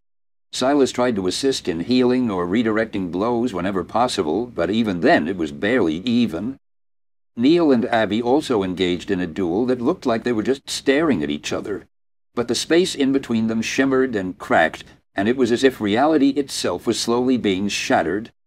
Eleanor had tried to keep assaulting Abby, but soon found herself the main target of the hundreds of people surrounding them. They all avoided the two other big battles as they headed for her, forcing her to run away. Hank suffered the same fate as he tried to keep enemies off him. His level was at the high end for sure. Some of the attackers weren't even 25 yet, but the sheer number made him unable to fight back properly, and the wounds on his body kept getting more numerous. It took only a few minutes for the result of their skirmish to be made clear. Kristen took a nasty cut to her cheek and screamed in pain. Silas tried to help, but had also found himself the victim of the many attackers. Neil bled from his orifices as he still struggled to keep Abby in check. In turn, she looked relatively relaxed, enjoying the carnage around her. In her eyes, the result of the battle had been clear from the beginning. The only ones who had managed to damage her camp were Eleanor, Hank, and Levi. Hank and Eleanor were mainly in the process of defending themselves.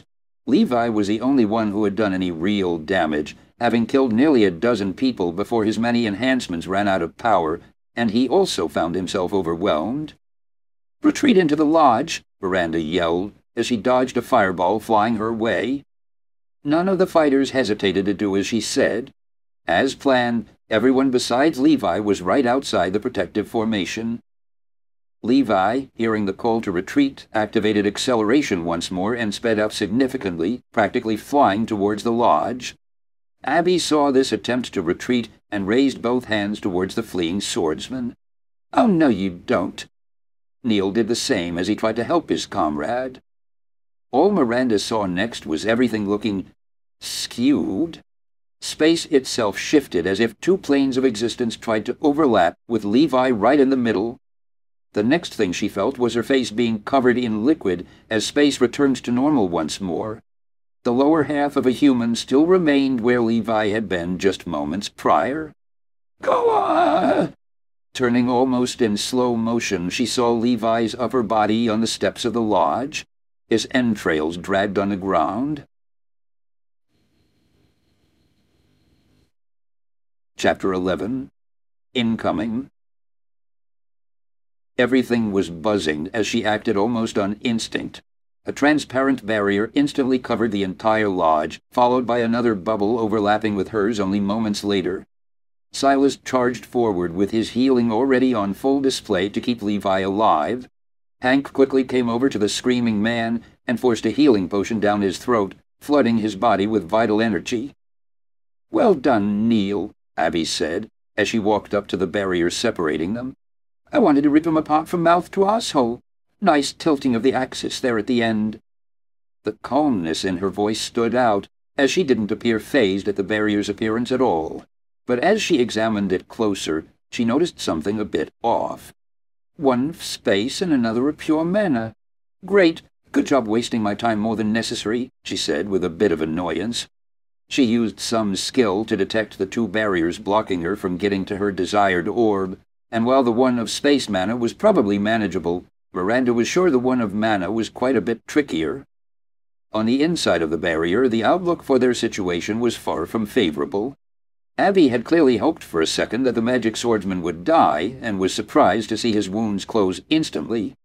It was a bit eerie to see the entrails on the steps slowly retract themselves as new skin covered the lower half of his body, making him look like a bilateral amputee. That was, until small bumps slowly began growing out beneath him, clearly indicating the regrowth of his entire lower body. Abby just stared at it in fascination at the gore, completely unbothered, if a bit interested in the healing process. Miranda saw her frown, as Abby had also no doubt noticed the sound isolation from the mana barrier, as Levi's screaming was not subtle. They could still hear everything outside, of course. They dragged Levi into the lodge, and all quickly collapsed on the ground. Only Miranda was staying outside, keeping an eye on Abby and her army of invaders. An army that was quickly reorganizing. After the failed attempt to kill Levi, they didn't have any clear plan of action. Hundreds of people just stood looking questioningly at Abby and her father. The bearded man began yelling out instructions, and it went more or less as they had anticipated. Everyone backed off, Abby included, as ranged attacks started winding up. Soon after, a barrage of spells, arrows, and other attacks hit the barrier. This was where the two barriers' power became apparent, as every single attack was repelled, not leaving a single sign of damage on either. The two barriers were complementing each other just as much as Miranda and Neil had anticipated. The barrier of mana made by Miranda blocked the magical attacks flawlessly. It could even take in a portion of the atmospheric mana to keep itself healthy for longer. And as the attackers were all relatively unskilled, they released a lot of extra mana into the air for the barrier to absorb. Then there was the space barrier, which similarly blocked all physical attacks without any issue. It was a nearly impenetrable defense. Based on the furious look on Abby's face, it even quickly became apparent that she was unable to break the space barrier. There was one problem, however. Time. The many attackers outside didn't damage the barriers, but they were slowly whittling them down. It would disappear on its own after some time, but it wouldn't last more than a day or so based on the current rate of attacks. Inside the cabin, the atmosphere was also more than a little bleak. "I thought you said you could keep her busy for a while," Hank said to Neil, as he also drank a healing potion. "I thought I could, but she has gotten even stronger since we last met. At the end of the tutorial, she was only a bit stronger than me. If she had been this strong back then, we would have never escaped in the first place. Damn it!" He cradled his head as blood dripped onto the floor from his eyes and nose. Hank just sighed and sat down on the floor, thinking it a bit of a shame that they were spilling blood all over the newly constructed lodge. A whimsical thought, considering that more blood would likely soon flow within. The second those shields go down.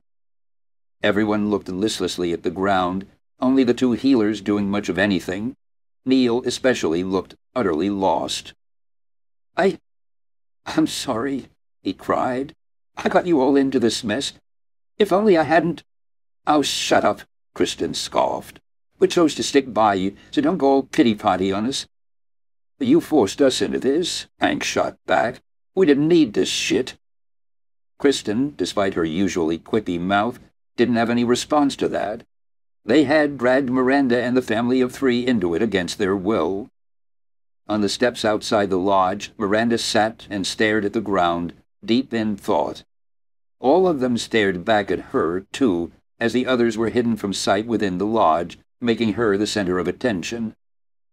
"May I ask your name?" she heard. She looked up to see the bearded man, Abby's father. Miranda just shook her head, as she didn't care much for the man's words. Smiling lightly, he said, "I believe this entire thing can be rectified. My daughter is a bit wild, I confess, but she's not the monster you have in your mind. Neil is the reason she is like this. Once he is gone, things will get better."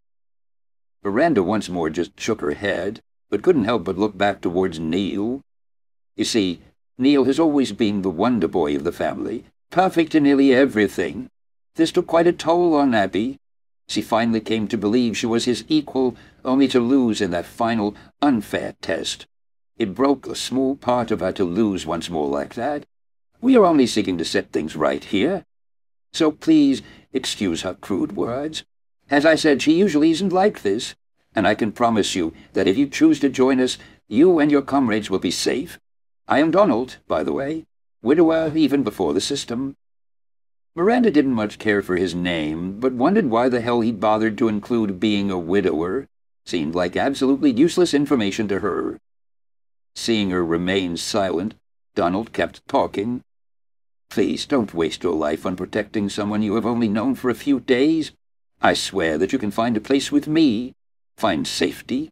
You have seen what my daughter can do. I doubt she can find any equal among humanity in this world." She was a bit taken aback at his words more than anything. The wording was just off, and she couldn't help but look up at him with confusion. His smile deepened as he looked down on her. She once more felt the disgusting sensation of his gaze going all over her body. "I believe that you would be pleasant company, that we could both find some happiness in this new world. Together." At this point, warning bells would have gone off for anyone, no matter how oblivious. To call the vibe the man was giving off creepy would be an understatement. As she was still thinking about what to say, her facial expression had clearly revealed her thoughts. The look of absolute disdain and disgust showed only a moment, but it was enough for the man to notice.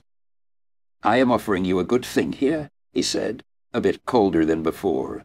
"Don't throw it away for silly reasons." Miranda made a faux look of apology, and that seemed to be enough for the man to do a complete 180. "No problem at all," he said, practically beaming. "As long as you serve me well, all will work out. I am sure the heart shall follow." He isn't even trying to hide it anymore, she thought, attempting to hide her disgust as much as she could. Where the hell did he get this confidence from? Oh, right, the threat of being able to have her killed at any point. "Landed yourself another whore?" Abby asked, walking over. Her voice was around a tenth as disdainful as the thoughts Miranda held for her father. "Language," Donald said, with a tone so bogusly stern it was insulting. Miranda found it more noteworthy that he only saw the words themselves and not the insinuation of the words as the bad part. She stood up and went into the lodge as Abby yelled behind her to "Take down the damn barrier," but ignored it. Once inside, she looked at the people there. Louise had poured all her mana into the mana barrier. Neil was just staring into the ground. "Can we try to make a run for it?" Eleanor finally asked, breaking the silence. "How far will we get?" Kristen sneered. "And if you haven't noticed, we aren't exactly in a state to run. One of us even less than the others." She appeared instantly remorseful for getting mad at her friend. "Sorry, I know." Eleanor smiled sadly.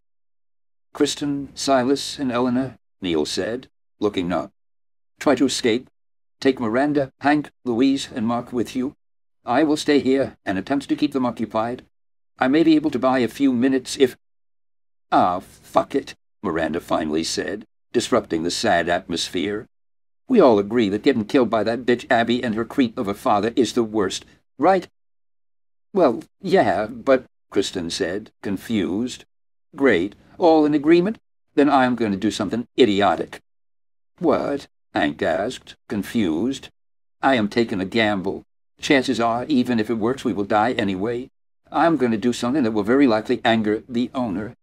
Not sure what his response will be, but I doubt getting killed by him will be worse than what those animals out there want to do with us."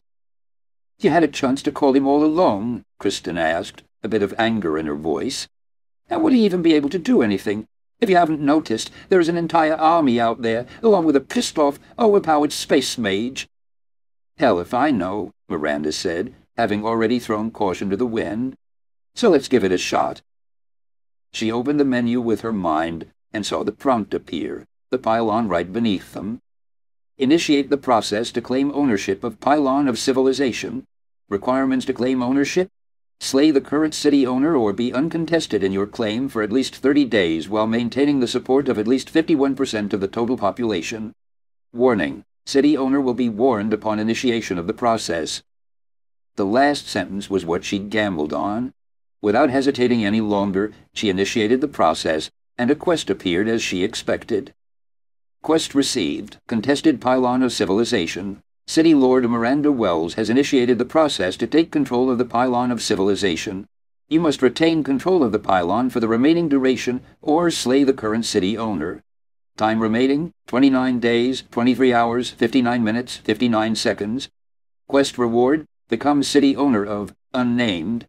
Penalty upon failure, unable to initiate a new process for control for at least 10 years, the city owner may determine additional punishments. Smiling, she felt like a weight had been lifted off her shoulders. She wasn't sure if it was her intuition skill, or perhaps just wishful thinking, but she was pretty sure the owner was on his way.